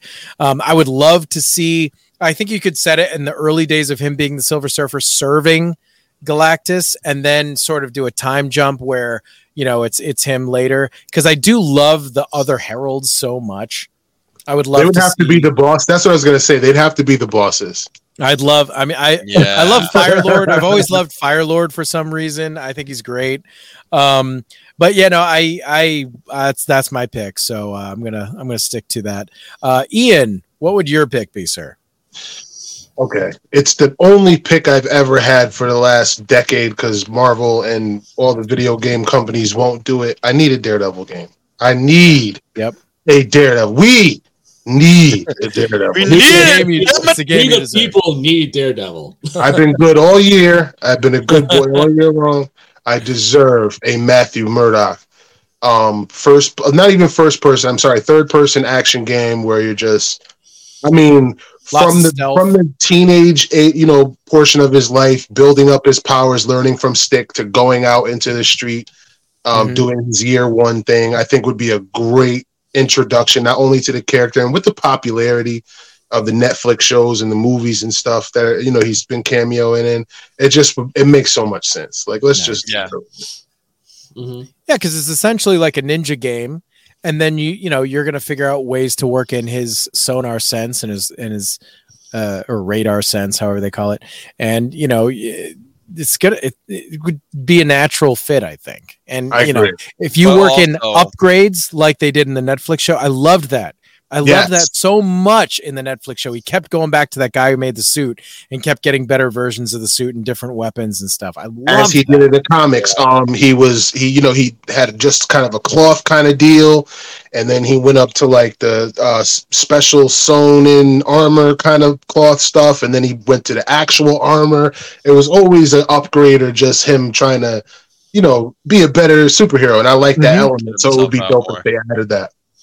Yeah. So cool. Here's a question: does this Daredevil game have equal parts Daredevil and equal parts like Phoenix Wright, Ace Attorney, like Matt Murdock, Absolutely. cases and Absolutely. shit, going out collecting like evidence, tailing people, doing whatever you need to do to be able to like get the dirt on whoever, and then be going and doing the actual courtroom side and having to choose right dialogue options, and maybe dialogue wouldn't be open if you didn't see it. if they did it correctly, it would be exactly like you said. The lawyer portion and being the legal eagle Matt Murdock would be how you would traverse to the next level, how you would be able to actually get to a boss. You'd be able to go through the levels and fight and all of that, but I would definitely want the detective and lawyer side of it, and also the relationship with the newspapers and the other heroes of the city. All those things that make Daredevil, because it's not just about the costume and the cool powers and the fighting and all of that. Daredevil is also one of those heroes that really loves his city and makes a lot of compromises as a human being to do the right thing. And that's a dope element that Netflix definitely had. Yeah, that's a really great idea. I love that. I think that'd have to be in there. That would really make it true Daredevil, because he deserves that. Like you said, it's a character that deserves it and would be creating a game that you've never played before. Exactly. And that's the key, is having something that we haven't done. We've tried a little bit of everything twice. Let's just do a little something we haven't done yet, Yeah, totally. Nice. Awesome. Love that. Need it. Want it. Give it to us. Put it in my hand. 8-Bit, what is your pick, my friend? So I went with a Rocket Raccoon because I think that it would be like a pretty awesome kind of split to have it be like this bounty hunter game, this intergalactic bounty hunter type, but you're playing as Rocket, so you have this cool play on perspective. You're so small, so everything's going to feel big, and you would have, the ability to traverse by, walking on two legs. You could run around on all fours. You could climb up walls, climb up, whatever, have different kind of traversal options because he's a raccoon. But you'd also have fully customizable arsenal of weapons and stuff, kind of like Ratchet and Clank. But you would just be as you're going, you're earning all these different weapons, and then let's say Ratchet's such a weapons expert, he'd be able to take them apart, and you can reassemble the guns any which way you want. So that way maybe you get one gun with another one's kind of reload style or whatever. Just fuck it up, just play with it, and then there would also be space kind of flying around in the ship and stuff like that. I don't know, it'd be awesome. And I just think games where you play as an atypical kind of protagonist are always way more fun. And so having it be Raccoon, it would be really interesting just to mess around with. But I think it'd be really fun. And you'd have tons of cameos and stuff of all characters you'd get bounties or commissions or whatever from people that you knew in the Marvelverse. It could be cool. You know what? The whole time you were explaining this, I just kept I'm sitting here listening to you explain it, and I just kept seeing the Star Fox box art and the Ratchet and Clank box art come together in an explosion. I was like, yes. I was we need to do this. Yeah, it's right now. Be fun. It'd be so fun. With Groot being your Clank. Oh my God. Yes. Please make this happen. You know what you know what I would love for this game is for Groot to not be in it from the beginning. So you get you let Rocket breathe a little bit as a character first. Yeah. It's not just him with Groot all the time. And then later you get Groot, and now it's oh, this is amazing. Now we got Groot. It's like getting the double jump later. Oh, this is so much better now. But you appreciate Rocket by himself first. I'd love that. Yep. Yeah. Great answer. Totally. Wow, Rocket game. Now I need. I didn't even know I needed a Rocket Raccoon game. I was thinking about it, and I was like, "This sounds so fun. This sounds so good." Damn it! Why 8-Bit? Why you had to do that to me, 8-Bit?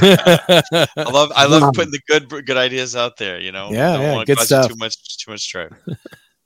Awesome stuff. The Guardians of the Galaxy game was really fun. That came out a couple years ago. I really enjoyed that. Well, okay. So last one, Nintendo. What is your pick, sir?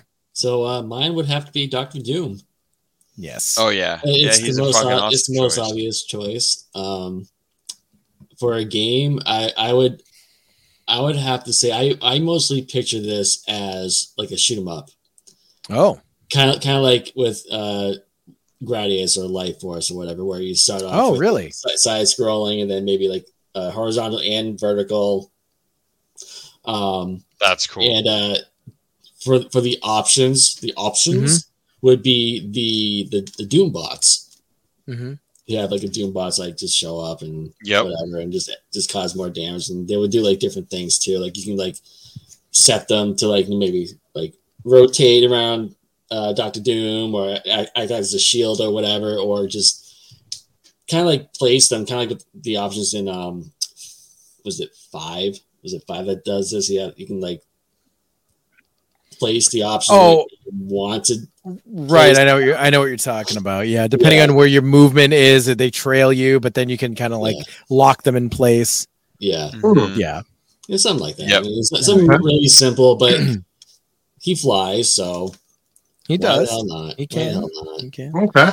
Interesting. Nothing too flash like everyone else's, but you know. Yeah.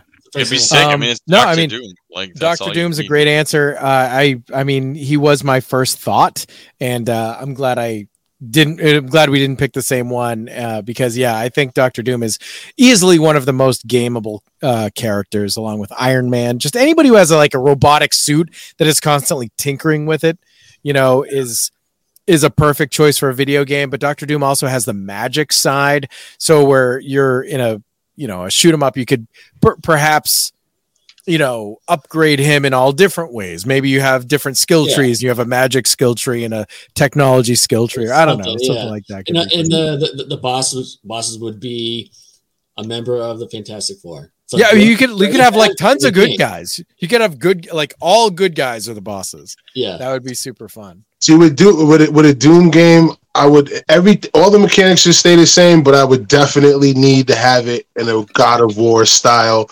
Doom running through the Marvel universe. I would love that. Everything.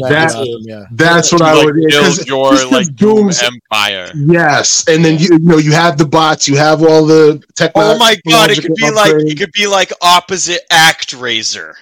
So you have like the Doom castle that like flies around or whatever, and you just fucking go over spots, and then you're like, cool, I gotta RTS this shit, but I'm gonna destroy whatever's there, turn it into Doom City, and then when there's like these particular little nuggets, you gotta go down as Doom and fuck shit up like side-scrolling level and blast stuff. Oh my god!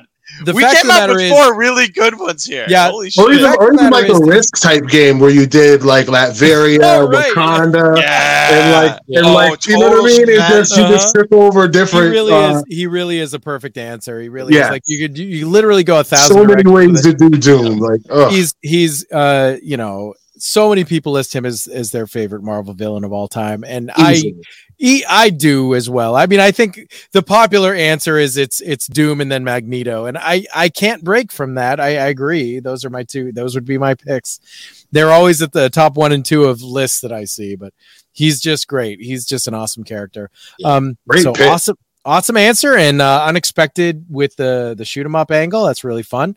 So okay, we got a bunch of answers on the Facebook group, so I'm going to go through them as quickly as I can.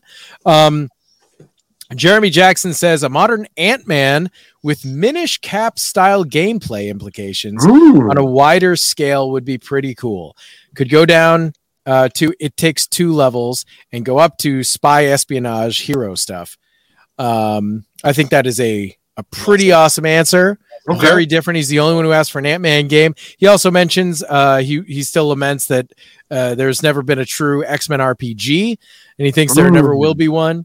And he also slides Dr. Doom under the door, too. He says that would be sweet. Magic and tech and all that. You're the bad guy taking over the universe for its own good. Very good. Lol. So, Joe, I don't know how to say this last name. Joe Diagito. No, Diagito? Diagito?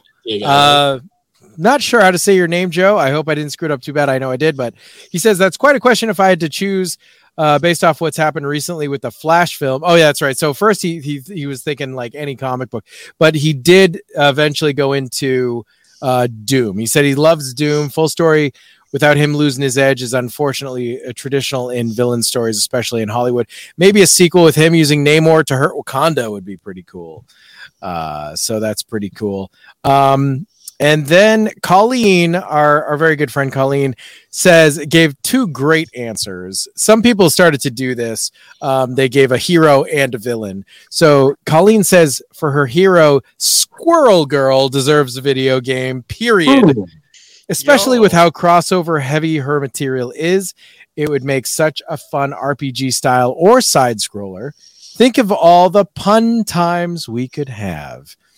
And I think that's a great answer. Yep, and she then goes on to say for a villain, she needs a Mystique game. Wow. She says she's such an intricate character with so many stories hidden in her past. I'd love to play through some of that. She's so 007 style sneaky, given her ability to be anyone. So she'd make a cool spy style modern first person shooter. Or I swear to God. The first thing I thought about when you said that was a Metal Gear Solid style game with Mystique as the main character. Yes, that would be so very dope. Oh my God, that would be amazing. I agree. You never get to be a main character that can be other characters as like the main mechanic, and I think that is a really interesting idea. If you got to put limits on it to make it work, to make it still hard. But I think you could really do a good job with a Mystique game for sure. Very interesting. Always love that character. Okay. Lana Cooper says, I feel like I'm among my people seeing how many people want a Dr. Doom game. The first thing that popped into my head was a game where you play as Doom and 1, have to rescue your mother's soul from Mephisto. And 2, there is, Ian, a risk-like element where you have to also run Latveria and begin a path of conquest to other countries while dividing your time between mystical, technological, and political pursuits. That's what a yes. an answer. That's a yes. That is a yes. Absolutely. Thank you, Lana. What an answer. Yeah, we're going to get that into development. Yes. Dominic Perillo, our wrestling buddy, says Iron Fist, mostly because of the ancillary characters and the wild locales. I mean, absolutely. Iron Fist would definitely work as a big time action type game, or beat 'em up or something like that. Rob Smales out of nowhere, recently in the Brig, Rob Smales, author Rob, he says Talisman. He says, I'd love to see what the writers could come up with using the Dream Time. And I said, I didn't know this character. So I said, the only talisman I know is from Alpha Flight. And I said, do you mean the lady from Alpha Flight? And he said, oh, sorry, no. It's this Australian Aboriginal character introduced in the Contest of Champions in 1982. What a deep cut. This guy is asking for this guy. Nobody knows. But hey, that's what they did with Blade. Wait a minute. I think I know that Wesley Snipes movie. This was during the time with the Outback, I think. When Outback was later than 82 for sure. So in the 90s. Well, look, you know what? Maybe it was. I don't remember that. I don't recall the Contest of Champions. I don't recall this character. I don't remember him being in Contest of Champions, but I remember for some reason some Aboriginal character during that time of the Outback. It just the picture of him went in my mind. Yeah, no, there was like an old guy that was kind of like helping forge, I think, but I don't know. I don't know this guy. What a weird answer. Great choice, Rob. Really cool. I love to see people thinking outside the box. It's really awesome. He's gonna make me go into my Marvel encyclopedia today. Yeah. Right. Exactly. Find out what this guy's talking about. So GD Dearborn said Rick Jones split the game up into chapters. Wow. In some chapters, he's a sidekick. In others, he has his own powers that differ from chapter to chapter. Marvel, Hulk, Rom, Captain America, Thanos, Abomination, the Avengers, and a host of others would be ancillary characters. Very, very cool. Very. We got to add one thing. Whose answer was that again? That's GD Dearborn. GD Dearborn, we got to add one thing. It has to come with a Rick Jones signed guitar, and there has to be a Guitar Hero element in some of the game. It has to happen. If we're going to have a Rick Jones game, damn it, we get to be rock stars. Do it right. The only way. That's cool, though. I like that. A Rick Jones game, that was really left field. I like pretty left field answers. Pretty cool. Shows that the nerds were paying attention on this one. Yeah, Yeah, no, we got some great answers. Jeffrey Holland from the Slumgullion says Howard the Duck because it's Howard the Duck. And then Jeremy Jackson chimed in and said it'd be basically a modern day Leisure Suit Larry game, which 100% works. Yes. Point and click. Yeah, big time. Like early 90s point and click Lucas Arts, Howard the Duck, point and click adventure game. Yes, give it to me. Oh my God. Totally. Yep. Stephen Van Patten, my evil or maybe good twin, I can't remember. I could never remember which one it is. From Beef Wine and Shenanigans says Man Wolf and Spider-Man is the final boss. He wants a Man Wolf game. Who the hell would say that? It's amazing. Wow. So fun. So fun. Brandon Mark Powers says a first person Daredevil game. So he's right there with the Daredevil. Raina Madison says a She-Hulk game that balances actual cases being judged about hero folk that you as Jen need to participate in and ridiculous battles with villains. So not so dissimilar from what Tim you said about the Daredevil game, like working in that Phoenix Wright type stuff. Very, very cool. Eric Michaud says we need a solid game for Dr. Doom. Pete Bloodshot Kale says Moon Knight. I'm of course a big fan of that answer. Shelby Croto says I'd love a Mojo game playing as a big grotesque villain trying to enslave people through television and battling X-Men sounds like a blast. What a crazy answer. Mojo, my God. Yeah. James Milliken says I'd love a Ghost Rider video game on the hero side, and for villain he picks Bullseye. So that's pretty cool. Okay. Yeah. Our good friend from all the way across the pond from Iceland, Birker Fanar, says a World War II style Captain America game. Absolutely down for that. Jason Nicholas says Galactus Katamari. Hilarious. Come on. That is an answer and a half. Galactus Katamari. Yes. Chris Ortiz says Silver Surfer because the Cosmos are his stomping grounds. Carrie Sanders says definitely a Ghost Rider game, preferably with Danny Ketch. Villains? She's asking for Danny Ketch. Okay. Right. Sure. If you count Epic Comics being an imprint of Marvel back in the day, then we have to have a Hellraiser appearance with Pinhead. And make it an RPG. So, I mean, she's asking a lot, but hey, it sounds fun. I'd play it. And finally, we have Reagan McKenzie Riggles, and he says Moon Knight because the only technical fighting game for a Street Fighter match that he was in was a mobile game called Contest of Champions. Be nice if he had his own game where he was the main character. I agree. Moon Knight's been a side character in a few games, and I would definitely adore him. He's another character that's really very gameable. He's got lots of gadgets, just like Batman, same sort of thing. He would be great. Love a Moon Knight game. So, guys, thank you so much for those incredible answers. I mean, just absolutely awesome. Awesome. Love when the Retroids come out in force like that. My God, so many answers. So, without further ado, let's get right along with the second half. Get back to the show. Meat and potatoes. Let's go, guys. Let's dig in. We got 2 picks for you each, and they are console games. They didn't have to start as a console, but it had to be something you could play on a console. So we're gonna go the same order we did with the arcade. So let's start with 8-Bit Alchemy. My friend, what do you have for your first pick? All right. Okay, so I have a game that is one that I grew up with. It was one that we had on our home consoles. We had this in our collection, and this is a game for the Super Nintendo called Marvel Superheroes in War of the Gems. This is a beat 'em up games from 1996 developed by Capcom, and it heavily draws on the events from the Infinity Gauntlet and the Infinity War storylines. Adam Warlock is calling upon the Avengers to seek out the Infinity Gems before they fall into Thanos' hands, right?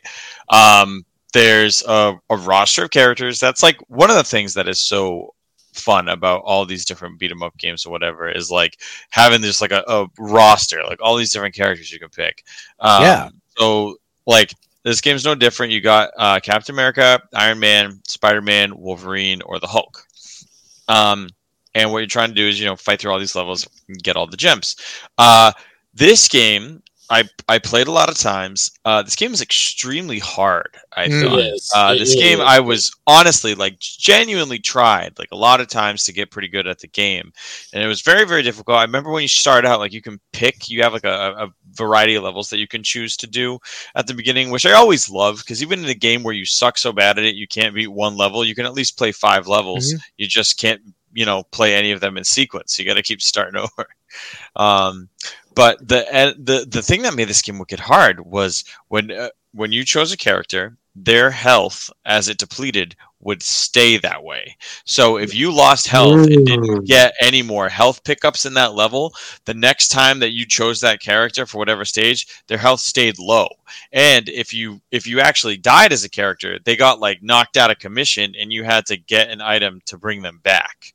So you could actually screw yourself, and it's not even just I like the Hulk the best, so I always want to play as the Hulk. It's I played as the Hulk for a level, and then he died, and now I can't play as the Hulk.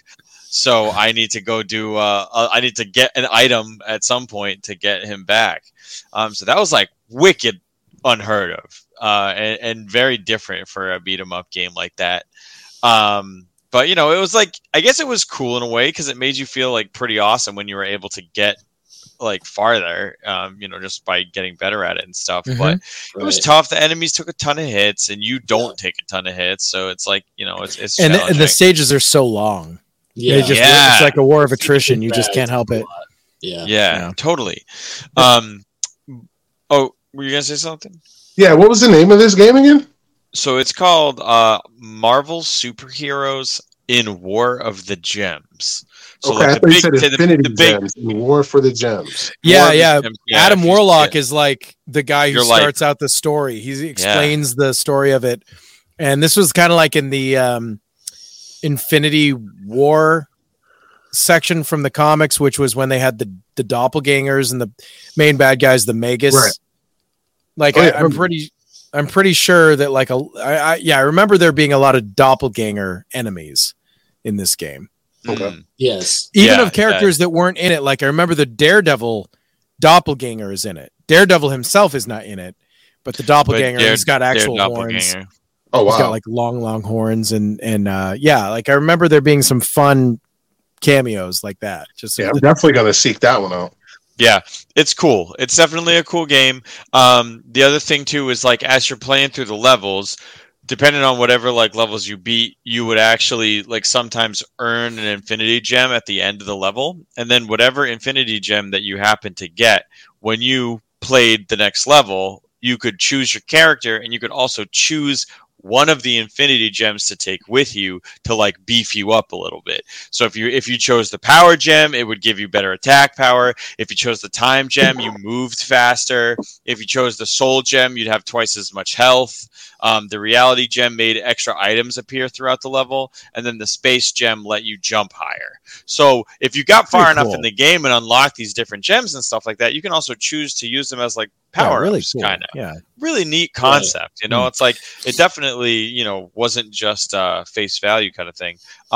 They're also real quick. I'll go through the enemies we were talking. They're like you were saying. There's a lot of clone enemies, so you fight Wolverine, Hulk, Iron Man, but also Daredevil, Hawkeye, Puck, She-Hulk, Silver Surfer, Thing, and Vision.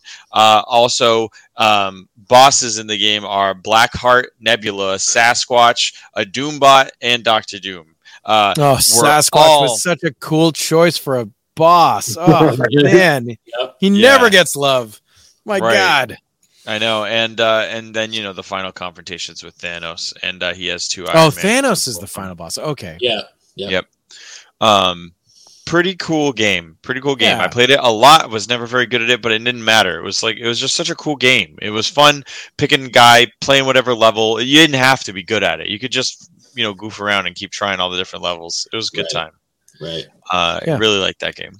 And if you collected all the Infinity Emeralds, you became supersonic, which is really fun. Yeah. As long as you picked up like 50, Marvel bucks or whatever. 100 space bucks.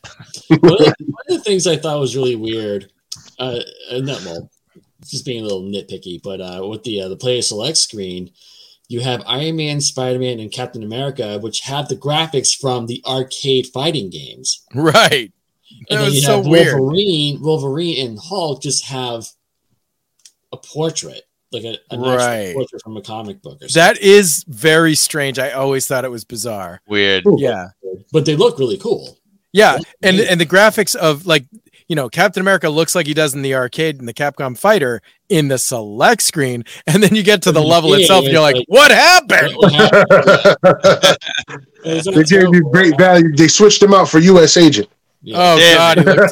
He looked bad in that game. I always thought the Hulk looked terrible in this game. Yeah, the Hulk and Captain his America face is like, it's like caked in. Permanently like grinning. Yeah, Spider-Man and Iron Man look pretty decent, and Wolverine's just the same graphic from Mutant Apocalypse. Yeah. Right. I thought Iron Man looked really good, actually. But Cap and Hulk were rough. They were rough. Yeah. But yeah, definitely a game that no one talks about. I don't know why. Yeah, no. I guess no love. It's Capcom, It's like kind of wild. Seriously. Awesome. Great choice. All right. Moving on to Ian, the boy wonderful. What you got, man? I got two. One of them was pretty much I kind of biased towards it because it was like the first console game that did the X-Men right. Mm-hmm. So it was pretty much my favorite console video game with any comic book character, and that was the Sega Genesis X-Men game. I believe it was had something to do with Apocalypse or the Savage. It's just called X-Men. The main. Oh yeah. Villain. I mean, Magneto's the final boss. It's always Magneto. Mojo's definitely in it. Yeah. I don't remember if Apocalypse is. Yeah, he must be a boss, but maybe I forget. I just remember it. I never even beat the game. Honestly, it was really hard. Especially the Savage Land kept getting me. But I just loved playing it because it was the best representation of the X-Men we ever got in a video game. Especially for a console. Yes, for a console. Sorry, for a console. Yeah. And it made me love playing with my favorite mutants, especially Gambit and Wolverine. I got to play them every chance I got. Excellent. Yeah, and that's the first appearance of Gambit in a video game. Yes, in a video game. Yes, and they did an excellent, amazing job. Yeah, they did. Yep. The other one is I think a lot of people know this is an oldie but goodie, but it's more of a newer age game. Came out on the PS2, I believe. So wait, you do have another pick for the next round, Oh, I do? Oh, sorry. Go ahead. Yeah. And that's my first pick. Is just the second. Okay. Because otherwise, I'm glad you called me. I was about to go into my second pick. I'm really excited about it. Yeah. X-Men for the Genesis was definitely a game I bought like day one. I was so excited. This was not one that I loved, but I did really like the sequel quite a bit. I liked the second one a lot. Clone Wars was all I wanted to choose it. It was hard. It was hard for me to pick only two, but I did play a lot of that first X-Men game. I was able to beat both of them. Well, actually, I had to kind of cheat to beat the second one. But the first one I was able to get through a few times. But nice. I just want to mention so you could be Gambit, Cyclops, Nightcrawler, and Wolverine. Those were the four played. But you could there supporting characters too, like Archangel, I believe was in there. Cyclops. Yep. No, Cyclops is one of the main characters. I forget. Iceman. Yep. Storm. Yep. And Rogue, and they would be like a super attack that would kind of clear the screen of enemies pretty much. Although Iceman, I remember, would make a bridge, an ice sled that you could walk on, and when you would fall down a pit, Jean Grey would appear and like telekinetically pull you out of it, which was cool. So they really, they really tried to work in a ton of characters and the way that they could. There were limitations and whatever, but it was a great effort for my mutants, for my favorite mutants in Marvel at that time. Definitely a good first outing. Definitely a lot better than the NES one. That is for damn sure. Definitely. Definitely. Oh yeah. Definitely.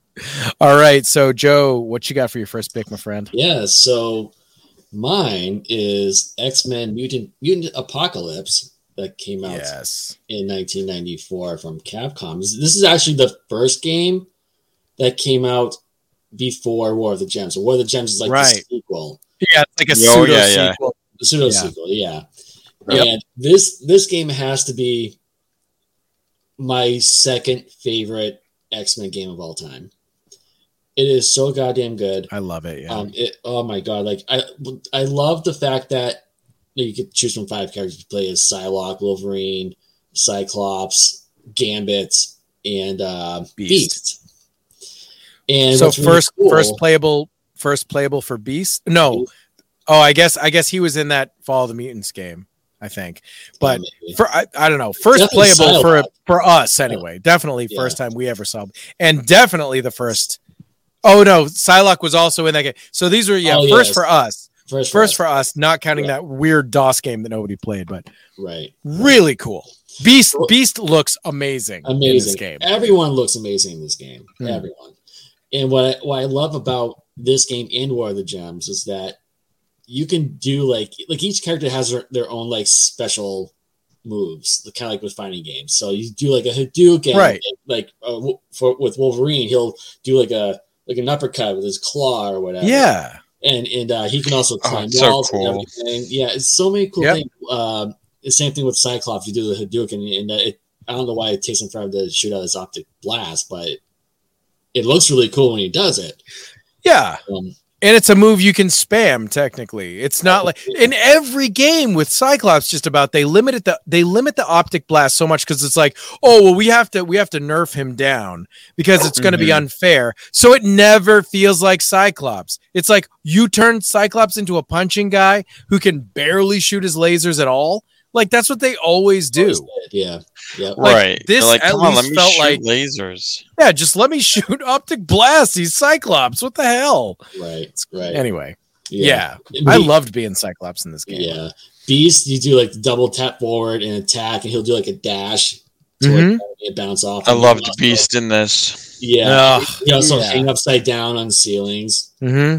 I mean, you can't like walk across, but you can just hang there. Yeah, but still fun.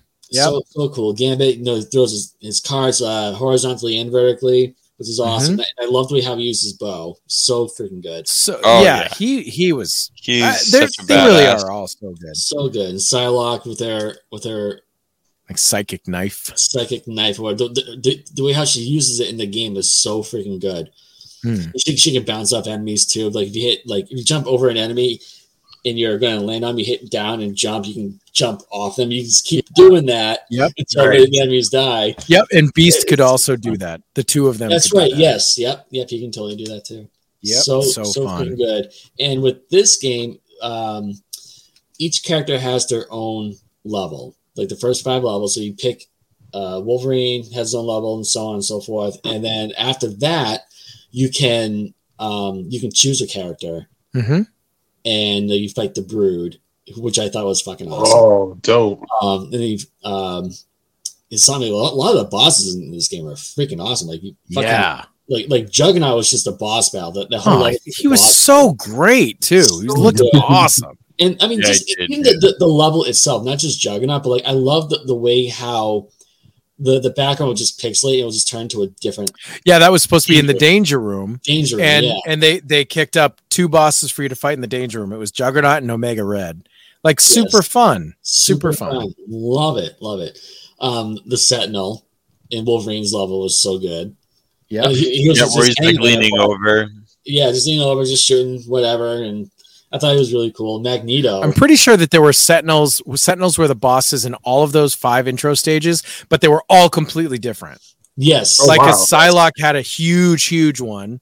Oh yeah, it was like this. Right? Wolverine had the biggest one. That's right, Wolverine, but he wasn't completely built yet. He was just his shoulders. And his head. Yeah, just hanging over. Yeah, they were all different. It was so fun. Wicked fun. That's right. Cyclops had a train. So lame.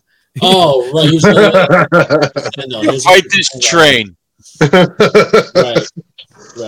That's dope. So awesome. I just love this game so much. Yeah, I do too. It's top. And they make fucking sick too. the music is amazing. I love the soundtrack, and I love the way that they fake you out because the game is called Mutant Apocalypse. The intro story is Apocalypse threatening the world. So you're like, oh, for once it's not Magneto, it's Apocalypse. Yeah. And then halfway through the game, you defeat Apocalypse, and Magneto shows up, and he's like, "Ha ha, it's me." Right. You thought it wasn't, but it is. I remember Magneto being such a pain in the ass in that game. He was a hard final boss. Yeah. For sure. Yeah. Because And this game had two endings. Yes. It had the real ending and the worse ending. Right. I don't remember. I think you had to like not continue or something. Or you couldn't use a password and not continue. I think it's those two things. Yeah, something like that. Yeah.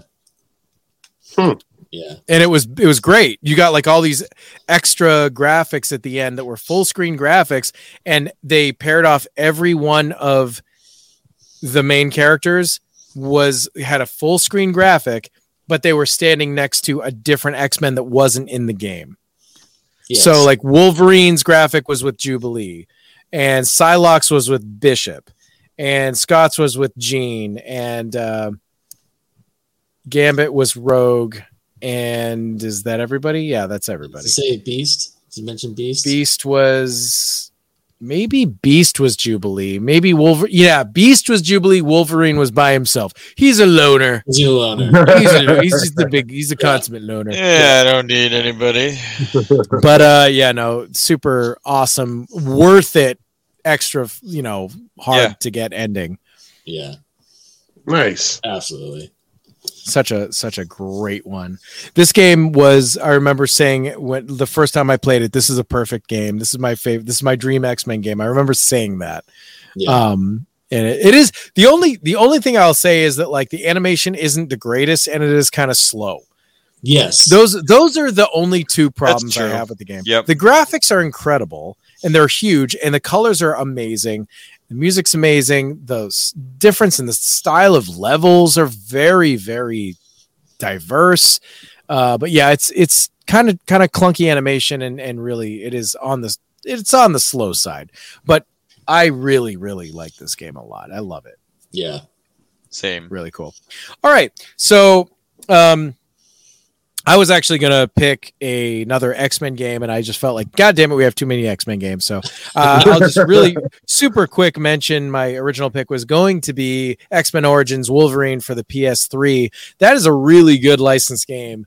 And I think people do kind of know that, and they remember that. But in case you didn't know that, that game's amazing. It's super fun. And, oh, my God, go look up Wolverine's X-Men it's X-Men Origins Wolverine, like intro cinematic. Look that up. It is amazing. It's wild. It is the most violent, like Wolverine thing I've ever seen. It's perfect. It's unbelievable. Like, my God. Yeah, that was a hell of an intro. A hell of an intro. Really, really good CG for the time, or just graphics for the time, I should say. So my actual pick though is the Incredible Hulk Ultimate Destruction for the PS2. Oh, such a good one. Hulk is not getting enough love in this episode. Yeah. So it's time to smash. I loved this game so incredibly much. I played the ever living crap out of it, and I will say a couple of things about this game. It was the first time that I personally played an open world style game. I don't think it was the first, but it was the first time I encountered a game like that. So there were only two levels basically. It's either you were in the city or you were in the desert, like, Arizona or something, like where they would test a nuclear bomb or something. Yeah, missile test site. Right, missile test site. So like you can go between the two eventually. There is a hub that's like your house, and that's where Doc Samson is, and you can talk to him, and I don't remember exactly what he would do other than just kind of move the story along, but Doc Samson was in it. Pretty cool. Yep. And there were like fun boss battles. This was before Red Hulk existed. So there's no Red Hulk. There's a lot of Abomination. There was a really fun a boss battle where you had to go inside the psyche of the Hulk and you fought Devil Hulk, which is his most evil personality. That was a really cool boss battle. I really liked that. And there was a lot of fun costumes you could unlock. So, stuff you expect, like you could be Joe Fixit, the Gray Hulk, and you could be different, like clothes and different costumes he's had over the years. The final coolest one you could unlock was actually the Abomination. You could unlock him as a costume, and that was ridiculously fun. I loved that. But this was so cool.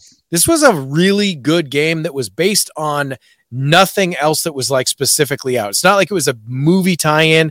It was just, let's make a Hulk game and base it on the comics. Like, what a novel idea. So awesome.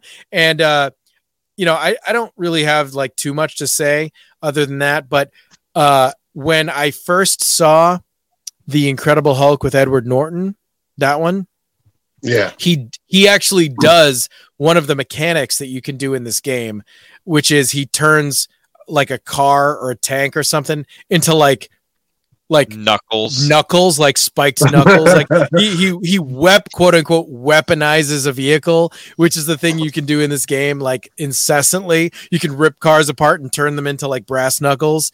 And it is just awesome. It's a fun game to play. And like, they really incorporate the Hulk jumping, the really outrageous Hulk jumps. You could charge them up, and there was a gauge, and the longer you held it, he would smash the ground and you'd just go flying. And I have to say, there's no other game that's felt like this. The Hulk is a fun friggin' character to be. I don't know why there aren't more Hulk games. There are an incredible amount of Spider-Man games, and he is a very unique character too. He's a very unique gameable character that feels really cool to play. But the Hulk, man, the Hulk is awesome. And I wish there would be just a modern Hulk game that kind of harkened back a little bit to this and had, more Marvel characters. It wasn't just you and Thunderbolt Ross and the Abomination. Like it'd be like a World War Hulk game. Like, give me World War Hulk where he's fighting all the heroes. Like, oh my God, would that be the funnest thing ever or what? So cool. Final boss of the game is the Sentry. Yes, please. Like, give me that. So anyway, Incredible Hulk, Ultimate Destruction, PS2. I love that game. That game's amazing. Nice. It really is. Probably the best representation of Hulk in a video game ever. I think so. And definitely lives up to the name. I played that game and just destroyed levels more than I actually played the game. Right. It was just so much fun to break stuff in that game. It was. And it allowed you to do that. It just was like, go have fun. Like, that's that open world aspect that I was saying. Like, I never experienced a game like that.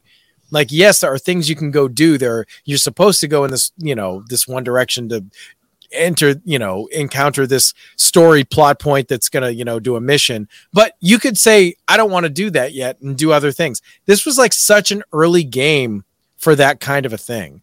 It's common now, but like when this came out, it just really wasn't. So yeah, nothing like that. Really cool. All right. So 8-Bit, you got one more pick. Why don't you lay it on us? Yeah, I had a hard time choosing. There's a lot of different neat ones, but it's tough. It really is. It is for sure. So the one I ended up going with is a Game Boy Advance game, and this game is called Fantastic Four: Flame On. Hell yeah! This is a really random little side-scrolling game. It came out in 2005 from an Australian company called Taurus Games, and you essentially play exclusively as the Human Torch. Like I said, it's all sprite based, like fluid animation, like cute cartoon style characters, but just done very well. And you play as the Human Torch and honestly get to do a lot of fun stuff. Like you're kind of always floating. You can jump. You can charge your jump to like boost into the air, almost like Rocket Knight. You can punch, you can do uppercuts, you can charge up and shoot fireballs. As you beat up on guys, you fill up a special meter, and you can trigger the special meter to like do a ton of damage and all this kind of cool flashy fire moves and shit. And every level had, you know, a bunch of cool flashy fire moves. Same, totally. You had people to rescue in each stage, and when you beat a level, you could upgrade your abilities. So there was 4 different things you could put an upgrade point into. You could upgrade your health. You could upgrade the Inferno and punching abilities. You could upgrade the Supernova and the Fireball abilities, or you could upgrade the Flight and the Charge abilities. So it gave you some choice. It gave you some progression, you know, just kind of leveling up Human Torch's stuff and getting better at whatever you feel like you wanted to do. There was also some other levels like thrown in there alongside like the normal side-scrolling like platforming exploration. There was a snowboarding level. There's a BMX level where you're playing as Johnny Storm. And then there's a few stages towards the end of the game that are just like a horizontal shooter, and you're Human Torch just flying, throwing fireballs and blasting shit like Gradius. It's pretty cool. It's honestly a total hidden gem. Like it you know, was made to market towards the movie and everything when that was coming out, and you know, you had the big like star power behind that. This movie, like, you wouldn't have thought twice about it, but I mean, the game, you wouldn't have thought twice about it, but yeah, you know, giving it a shot, you're like, this is actually a super solid game. It could have been, you know, Super Nintendo game or whatever. Like it's awesome, and not for nothing. Sprites are so good. They're so. They fun. are. Yeah, and not for nothing, the same company a few years earlier had come out with a Iron Man game, and the Iron Man game is a lot of the sort of same idea. It's very fun. It's very animated. Right. It's just kind of like this scrappy little, you know, you don't feel like you're like, he's kind of bouncy. Stark. Yeah, he's bouncy, he's scrappy. Like he's just kind of like, so fuck it up. And so he's just like running around. And I loved that game. I played that one really fun. And loved it at the time. The final boss of that game is randomly the Crimson Dynamo, by the way. Oh, that's but the and I didn't know about the Flame On game, and I remember you had told me about it, and I was like, oh my god, it's the same company that made the Iron Man one. I got to try this, and I mean, the Flame On is awesome. It's so fun. It really is so fun. I feel like nobody knows about either of those games. I know, yeah, they just flew under the radar big time. GBA, and like.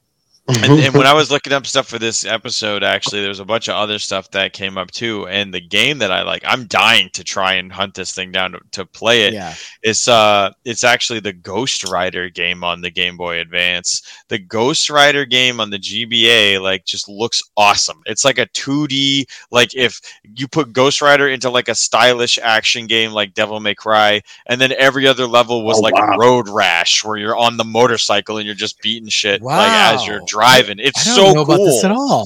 I know it looks sick. I had never seen it, and when I was looking stuff up, I'm like, I gotta play this game. I gotta find a copy of it.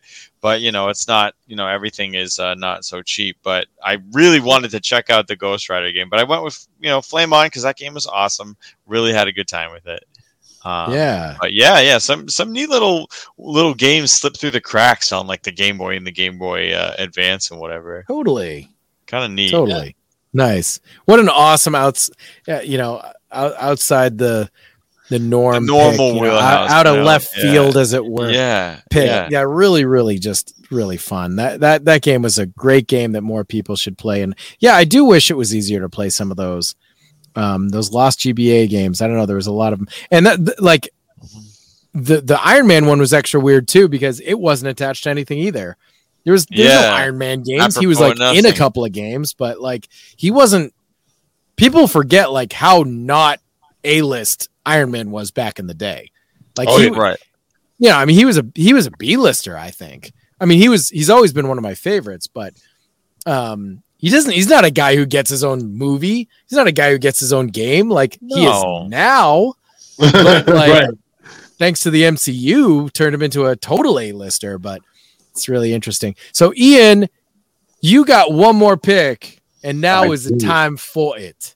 This pick right here. Okay. Whoa, again, another hidden gem. But before I get into it, I gotta say, you guys are horrible, absolutely horrible people for giving me this really long list of games I gotta look up and hunt down. I came on this show thinking I knew everything there was to know about superhero games, and I was the apex predator that played them all. You guys made me feel like I have no idea what's going on out there.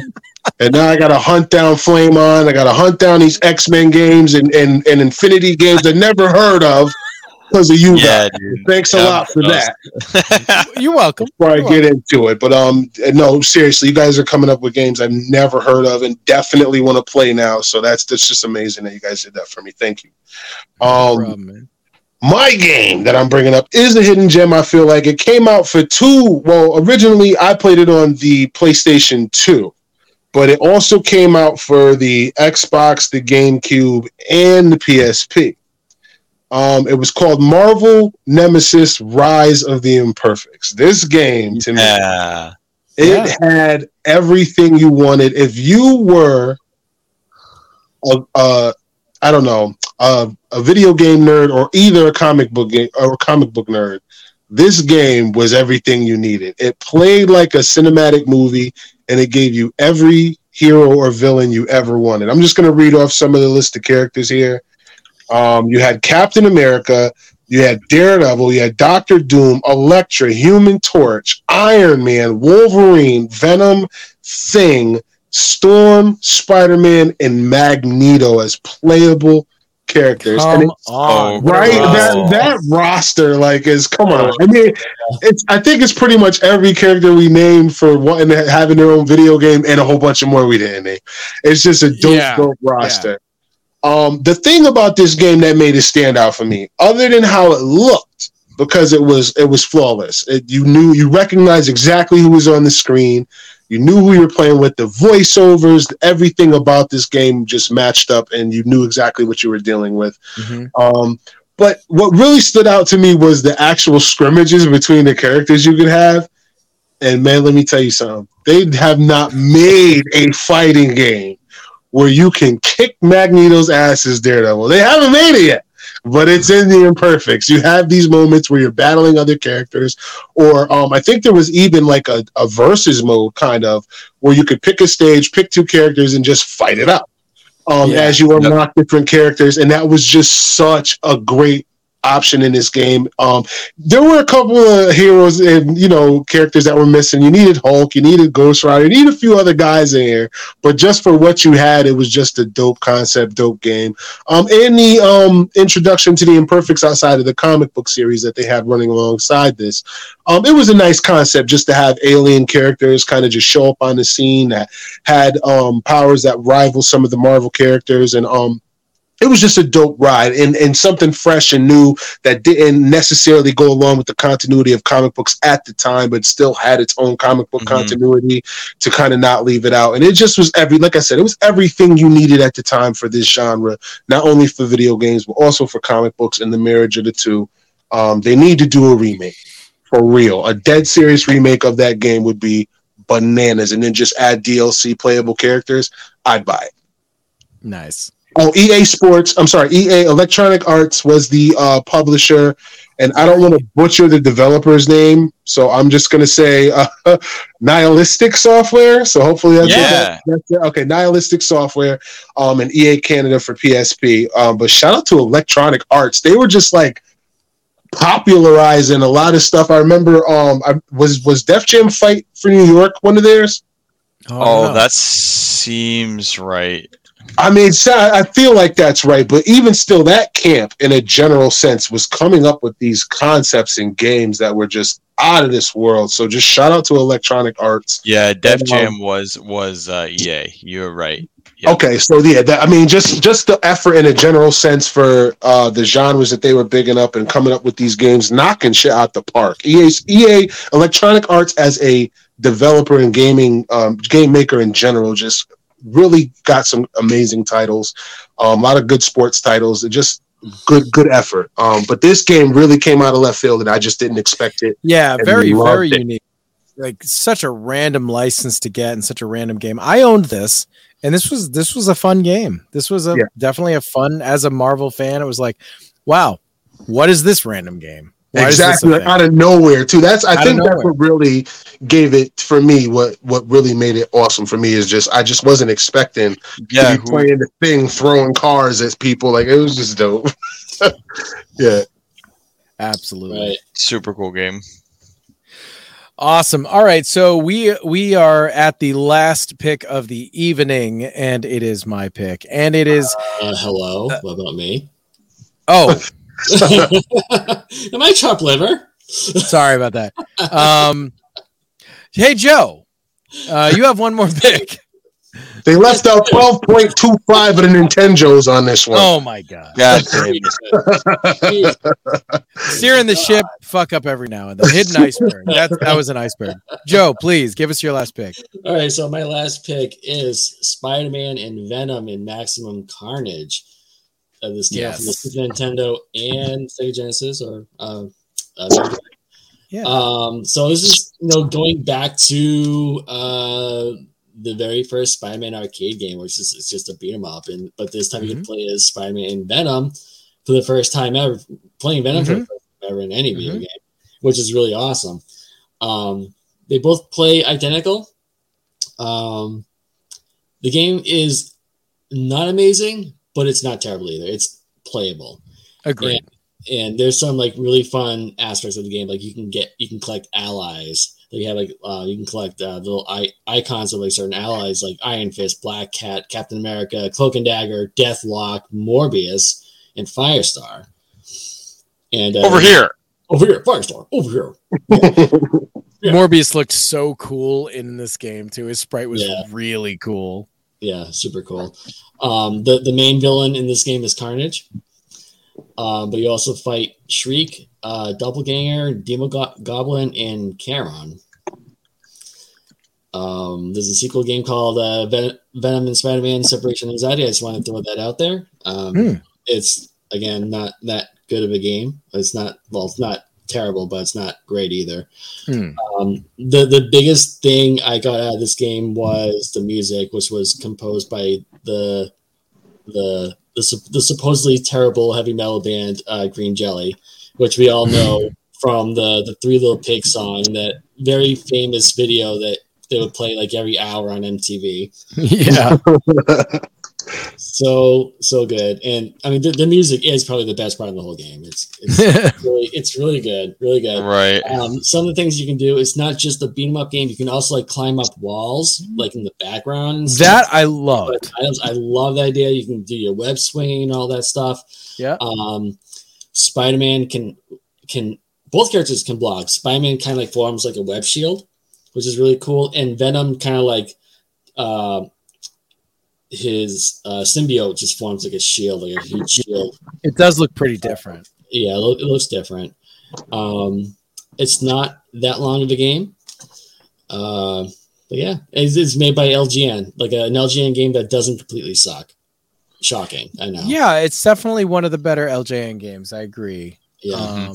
It's not as good as I wanted it to be. I was so excied for this game. Yeah, I was too, because of Venom. Like, finally get to play as Venom. Me too. Yeah. And honestly, like, the graphics aren't the best, but they're also not the worst. But it's like you're saying, they're not the best, but they're not great, but they're not bad. It's a solid 5. Always. And there's like, pretty good cutscene stuff too. There's they did a good job with the cutscene, comic book style graphics, and they're pretty cool, and it moves the story along, and it follows the story of the comic basically. Right. Yeah, no, it's definitely worth mentioning, I think. Absolutely, yeah. Yeah, I think it's so 90s. I think Maximum Carnage is one of the most 90s, Marvel crossover events. I mean, it was such a thing. Definitely high notoriety event in Marvel in a general sense for the books. Yeah. Not one of my favorite Spider-Man stories, but definitely popular. Definitely popular. Definitely fun at the time. Very excited about it at the time, and I did love Carnage. I did. Oh yeah, Carnage was that character was dope. Yeah, really, really. He was a character I actually found to be scary. There's only a few Marvel villains that I've ever thought were like truly scary. He's one of them for sure. Ultron is pretty much the one that I was always most scared of. I don't know. I just like robots you can't reason with because they have no emotion and they just want to turn everybody into machines. Like that's scary to me. I don't know. I always thought that was scary. Yeah. But yeah, no, Carnage is just like a freaking, I don't know. He's like a leopard with rabies and his nuts tied up. Like, he's going to mess you up. Oh my God. He's so fucking pissed.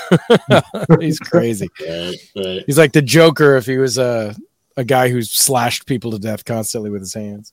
Right. Anyway, awesome. So sorry, I almost skipped you. It was just a complete mistake. But yeah, great pick, and thank you for dropping it in our lap. No problem. I just threw that shot. I'm like, hey, I know. my turn. Hello. All right. So now I will drop the last pick of the evening. And yeah, so this is one of my favorite Marvel games of all time, if not the number one. It is Marvel Ultimate Alliance. Yeah. And so this game was, it came out for so many systems.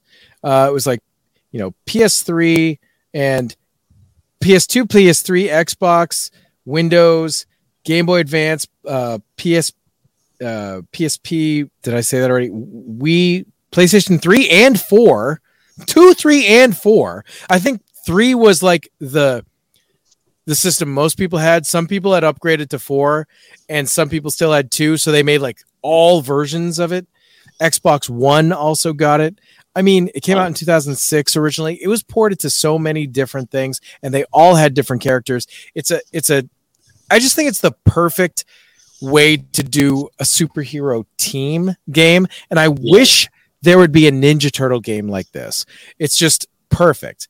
It's top down, and the cardinal directional buttons, up, down, left, right, are how you select whatever character you want to control, and whoever you're not controlling is just controlled by the computer, and they help and they act like they should with AI and stuff like that. But you can have a buddy come in as a second player, as a couch co-op, and they can choose whoever they want as well. So it's just easy to switch between them. You press up, you press down, whatever, and you can put whoever you want in the different spots. But I think Ninja Turtles would be so perfect for this.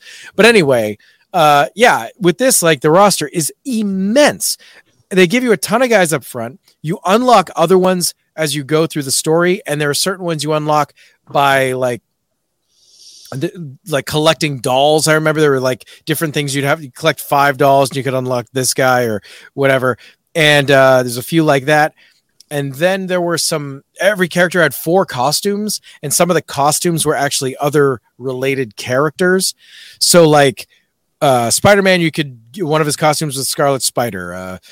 Thor, one of his costumes was Beta Ray Bill, that kind of a thing. Really, really fun. Iron Man had War Machine. So there's just so many freaking characters in this game. It's just insane. So the roster is Black Panther, Blade, Captain America, Daredevil, Deadpool, Doctor Strange, Elektra, Ghost Rider, Human Torch, Iceman, Invisible Woman, Iron Man, Luke Cage, Mr. Fantastic, Ms. Marvel, which is Carol Danvers, but at the time she was still Ms. Marvel, not Captain Marvel, Spider-Man, Nick Fury, Silver Surfer, Spider-Woman, Storm, Thing, Thor, and Wolverine. Oh my God. And that's not even all the characters, because the different versions also got exclusive characters. So PSP had Black Widow. And the male Captain America was also on PSP, the Marvel character. The next generation systems like Xbox One and PS4 got Colossus, and I believe Moon Knight were exclusives for that generation. And then PS2, which was the downgrade, had Cyclops, Doctor Doom, Hawkeye, Hulk, Nightcrawler, and Magneto. So boy, did they try to get you to downgrade. Yeah, really. And also PSP also had Ronin, the character Ronin, which, the suit was a big part of that Hawkeye show, and it was Maya Lopez as Ronin. Also, apparently Sabretooth, Venom, I don't know, Matt Gargan. Like, I don't know. There were like so many different versions and they all had their own rosters. I don't know. The list I'm looking at is not listing them by system, but definitely really, the PSP version. really, really cool. I loved this game so much. I played it so much on the PS3, but I did buy the PS4 so I could be Moon Knight. Unfortunately, he wasn't like one of the better characters, but oh man, this game is, in my opinion, the perfect superhero game. This one and X-Men Legends 2 were so incredibly perfect. I love them so much. Having that top-down style is, I think, just the way to go. But now these games had sequels. Obviously, they had, not so long ago for the Switch, the third one came out. But the problems that I had with the second one, I never actually played the third one, but I think it's sort of similar, is it kind of pushes you down a hallway too much. Like the levels have like a path and it's more linear. This was a big, humongous, sprawling adventure where you're exploring levels. You go back to levels over and over and over and over again. And you have a main base where you're tracking all the collectibles, because it was kind of a collectathon, but a lot of the things you could collect were like worthwhile things. Like every character had 4 moves that you could learn, and you started off with one, and then you got the second and third moves by playing the character longer. It would like track the hours that you played as the character, and eventually, after a certain amount of time had gone by, it would automatically unlock that power. But the fourth power, the only way you could get it, you know what? I might be wrong. It might have been the costume. It might have been the fourth costume was what I'm about to say. You had to, in levels, there was a danger room disc, or maybe it was a simulation disc. Maybe it wasn't danger room. That was X-Men Legends 2, but it was it's like a shield simulation disc. It looked like a CD, and you'd collect them throughout the levels. And there was one per character. And it was like a danger room type mission, a simulation type mission for that one character. You had to do it just as the character. You weren't able to take like a team with you. So it was extra hard. You're used to playing the whole game as a small team, 4 characters. So now you got to go by yourself. Super hard. A lot of time they had like really like hard restrictions on the levels too. And you would get through it, but you would be ranked. So you would get like, you could get gold, silver, bronze, or worse than bronze. And if you got you had to get the gold in order to get the costume.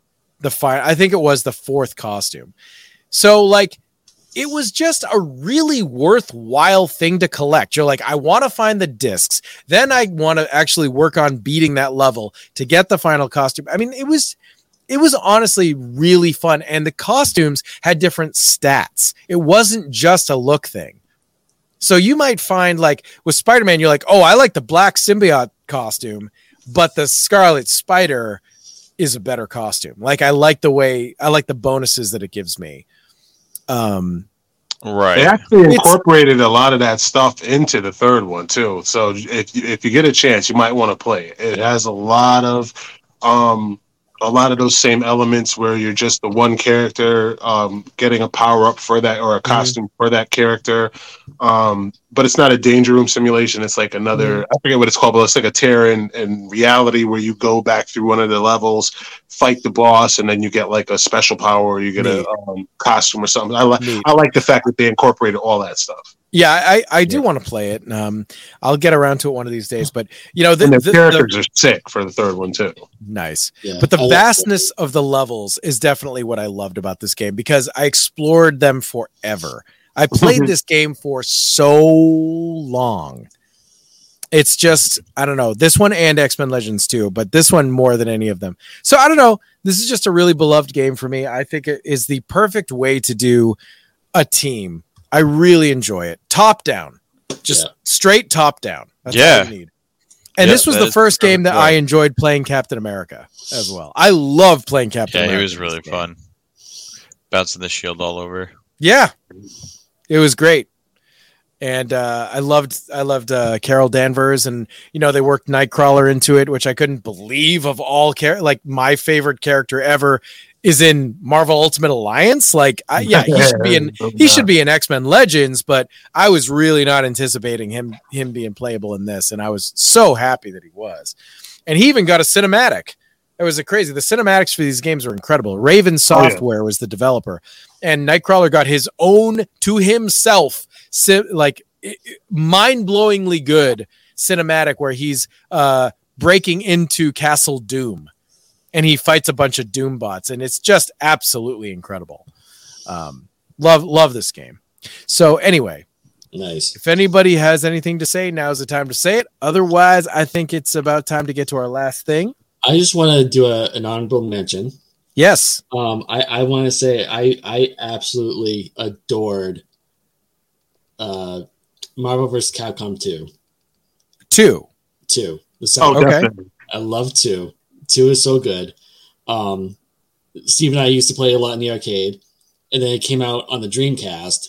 Yes. And I played the ever-living shit out of it because it had such an amazing replay value. You earn money, and you can buy costumes. You can buy... there was a store. There's a store. Buy costumes, different colored costumes. Characters, can you get characters? Yep. Unlock characters that way, too. It was just so much fun. I just loved it. Yeah. That's all. Just wanted to mention that. It's a great one. It's a great one. And 8-Bit made a great suggestion. We were talking about this episode going into it, realizing none of us picked any of the Capcom fighters. So I think we're going to drop a crow's nest on you guys with and give that series some breathing room, because it does deserve to be talked about. It does, yeah. Yeah, it's good enough to get its own little thing. We'll talk more about that game. Yes. For I just sure. want to do a quick mention of it. Yeah. If I'm allowed to say, Joe had one of the Nintendos brought up something really awesome, I think, in the conversation. Just shout out to those. How many Nintendos we got in here? There's 25 of them. It's 25. Oh, yeah. 25. One of them said something really illuminating. Right. I don't know which one. I think it was a loud one, but he said something real illuminating. And it hit me somewhere right in the nostalgia. And just shout out to those mom and pop stores, the drug stores, the pizza places. Oh yes. Bowling alleys, just all of those places that gave us maniacs somewhere to play and spend our quarters. It was awesome to have. Well, our parents are adulting. Exactly, but they were doing, while they were running the world and creating the guard, we were, drinking beers. Yeah, just having beers and doing the social thing, going to parties, all that good stuff. And Russian beers. we were living, and we were having a good time, and these cabinets were a huge part of not only entertainment but togetherness. Your friends were there. You made friends this way. And I just wanted to shout out all of those people, all of those establishments for allowing for that and giving us a spot to play our games. Absolutely. Yeah, big time. Yeah, we couldn't have done it without those places. Yeah, I mean, for us, all of us being such big video game fans, I mean, yeah, the arcade really was a special place, and it is a bygone age, when you would have to go to the arcade to get the better video games, because the ones at home were cool, but they couldn't do that. Right. Yes. They didn't look like that, Yes. That's just a bygone thing, Yeah. So really, really cool stuff. All right, guys, this has been a really fun episode. I hope you all out there in listening land enjoyed it. It is, if I check my watch here, yes, there it is. It is almost time to catch that horizon. But before we say goodbye, how about we go to this? Hey, you like old games? Yeah, so do we. But the thing is, there are new games that actually play like they're old games, but they're new. Anyway, it's time to check one of those out. This is Retro Nouveau. What's up, everyone? Nintendo here. This is one of the 25 Nintendos are here. So I'm going to do something a little different. I'm not going to do my typical pouch to the metal. I'm going to do a Retro Nouveau. Oh. So just recently, we got a brand new Double Dragon game. So it came out at the time of this recording. It came out a week ago, and there are things I like about it and things I don't like about it. One of the things I don't like about it are the graphics. I think the graphics look dumb, just not my cup of tea. Whatever, just minor thing. It's what it is. It is what it is. The gameplay, it plays, to me, it feels like it plays like Scott Pilgrim. But if you like Scott pretty good Pilgrim, game. Which is a pretty good game, but it's not Double Dragon. It doesn't feel like a Double Dragon game at all.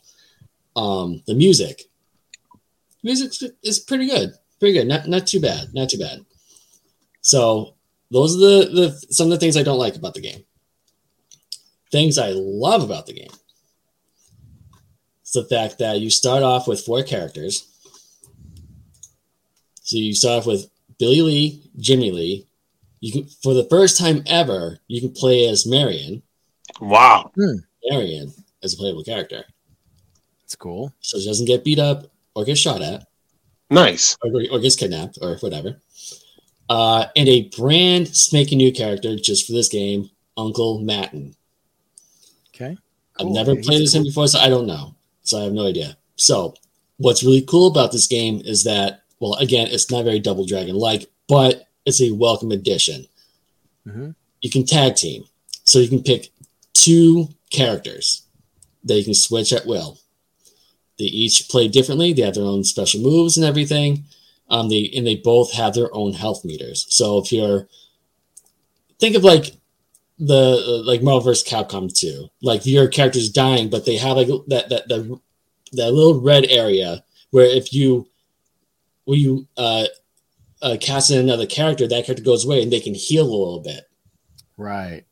That's what they do in this game as well. Gotcha. Which I think is really, really I like cool. that. Really, really cool.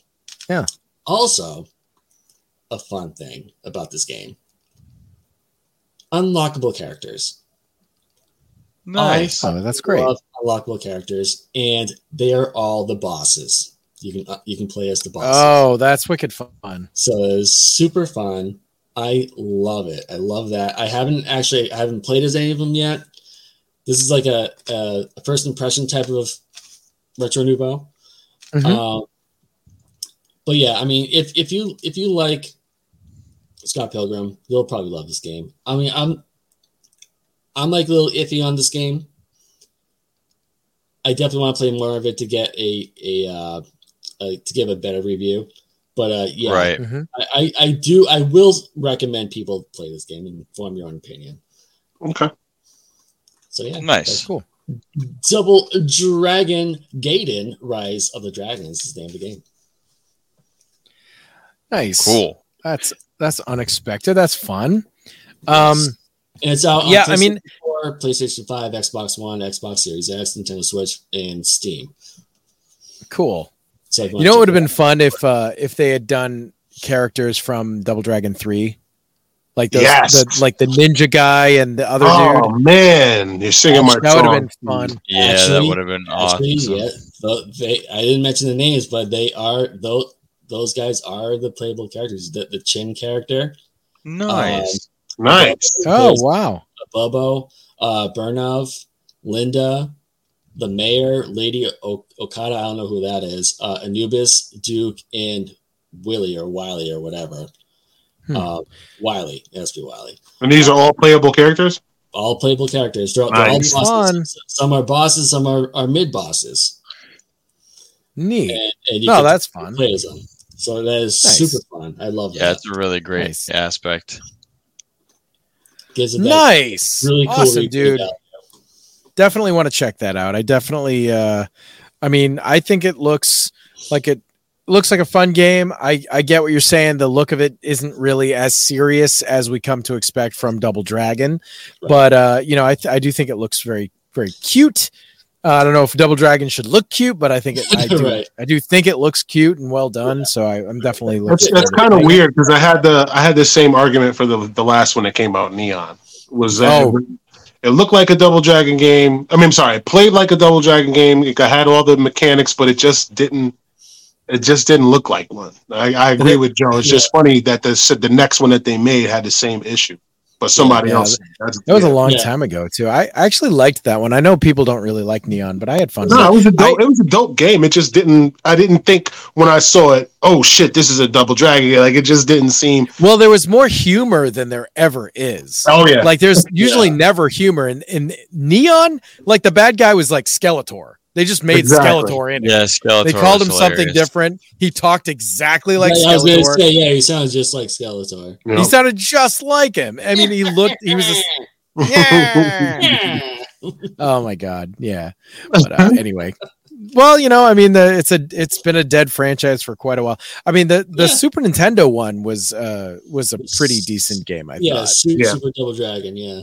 Yeah, it was pretty good. And that was serious, but and they added weapons in that one, which was unlike Double Dragon, I think. Or could you get weapons in 3? Like you could pick up stuff. I think since the first game you could pick up bottles and stuff. Yeah. So I'm thinking of like the bow staff, I guess. That was okay. Yeah, the bow staff wasn't super and nunchucks, I think, in the third one. Or no, that was the third one. That is the third one, but it was limited. You can use it like X amount of times before you lose it. Right. Gotcha. Good stuff. Good franchise, and happy to see it coming back. All that good stuff. That's the one thing I take away out of this. Like I am happy that there's a new Double Dragon. Yeah, right. It's awesome. Where it sucks, I'm glad it's there for a new audience. Yeah. Nice. I agree. Yep. Definitely want to check it out. But anyway, guys, that has been our Marvel video game episode. Hope you had fun. We definitely had fun going through the journey of all those corners of the Marvel universe and all those systems and the good and the bad and the ugly, all that good stuff. So with that, I believe we've wrapped up this episode. If you haven't jumped ship by now, we certainly hope you've enjoyed this week's journey over the treacherous waters of all the things that made growing up awesome. If you like what you've heard, please hit that little subscribe button and like us on Facebook. And is it even called Twitter anymore? I don't know. Was it X? It's called X now. It's called X, but we're going to keep calling it Twitter. Just okay. Yes. Facebook and Twitter, as well as being part of the Inebriard Podcast Network. Retro Reductibus, that's us, is a full-fledged member of the Dorkening Podcast Network. So if you get a chance, please check out our sister shows like Epic Tales from the Sewers, Let's Not with Michelle and Sam, Bear at Night, Nerds of Unusual Origin, which has nothing to do with Oregon, even though I really want to say it every time.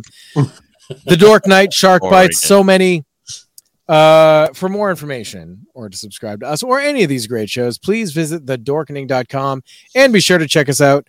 Check out our killer sponsor, Deadly Grounds Coffee to die for.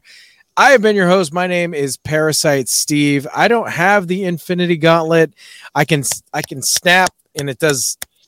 You hear that? Like nothing. Yeah, nothing is happening. Really. Not a goddamn thing is happening. But I will say, when he walks out of the house in the morning, everyone will be gone. Everyone's gone. I snapped too many goddamn times. Oh my god! I will say it is a sad thing. Your adventures have ended here. Thank you, Ian, for joining us on this journey. I want to say thank you one more time before we go. Thanks. Thank you, sir, for having me. Always a blast. Always a blast. We love having you. We love you, brother. And thanks for coming and dropping those. The imperfects may have risen. But your picks were nothing but perfection. Thank you, sir. I appreciate that. Thank you all for having me. I always have a great time hanging out with you guys. And the nerds really came. I'll say one thing: the Retroids really showed their behind tonight with their picks and their support. And shout out to the Retroids for all that love. You guys did amazing. Yeah, that was a great Octopunder, guys. Thanks so much for making that awesome. All right, I'll say good night. Good night. Later. Bye.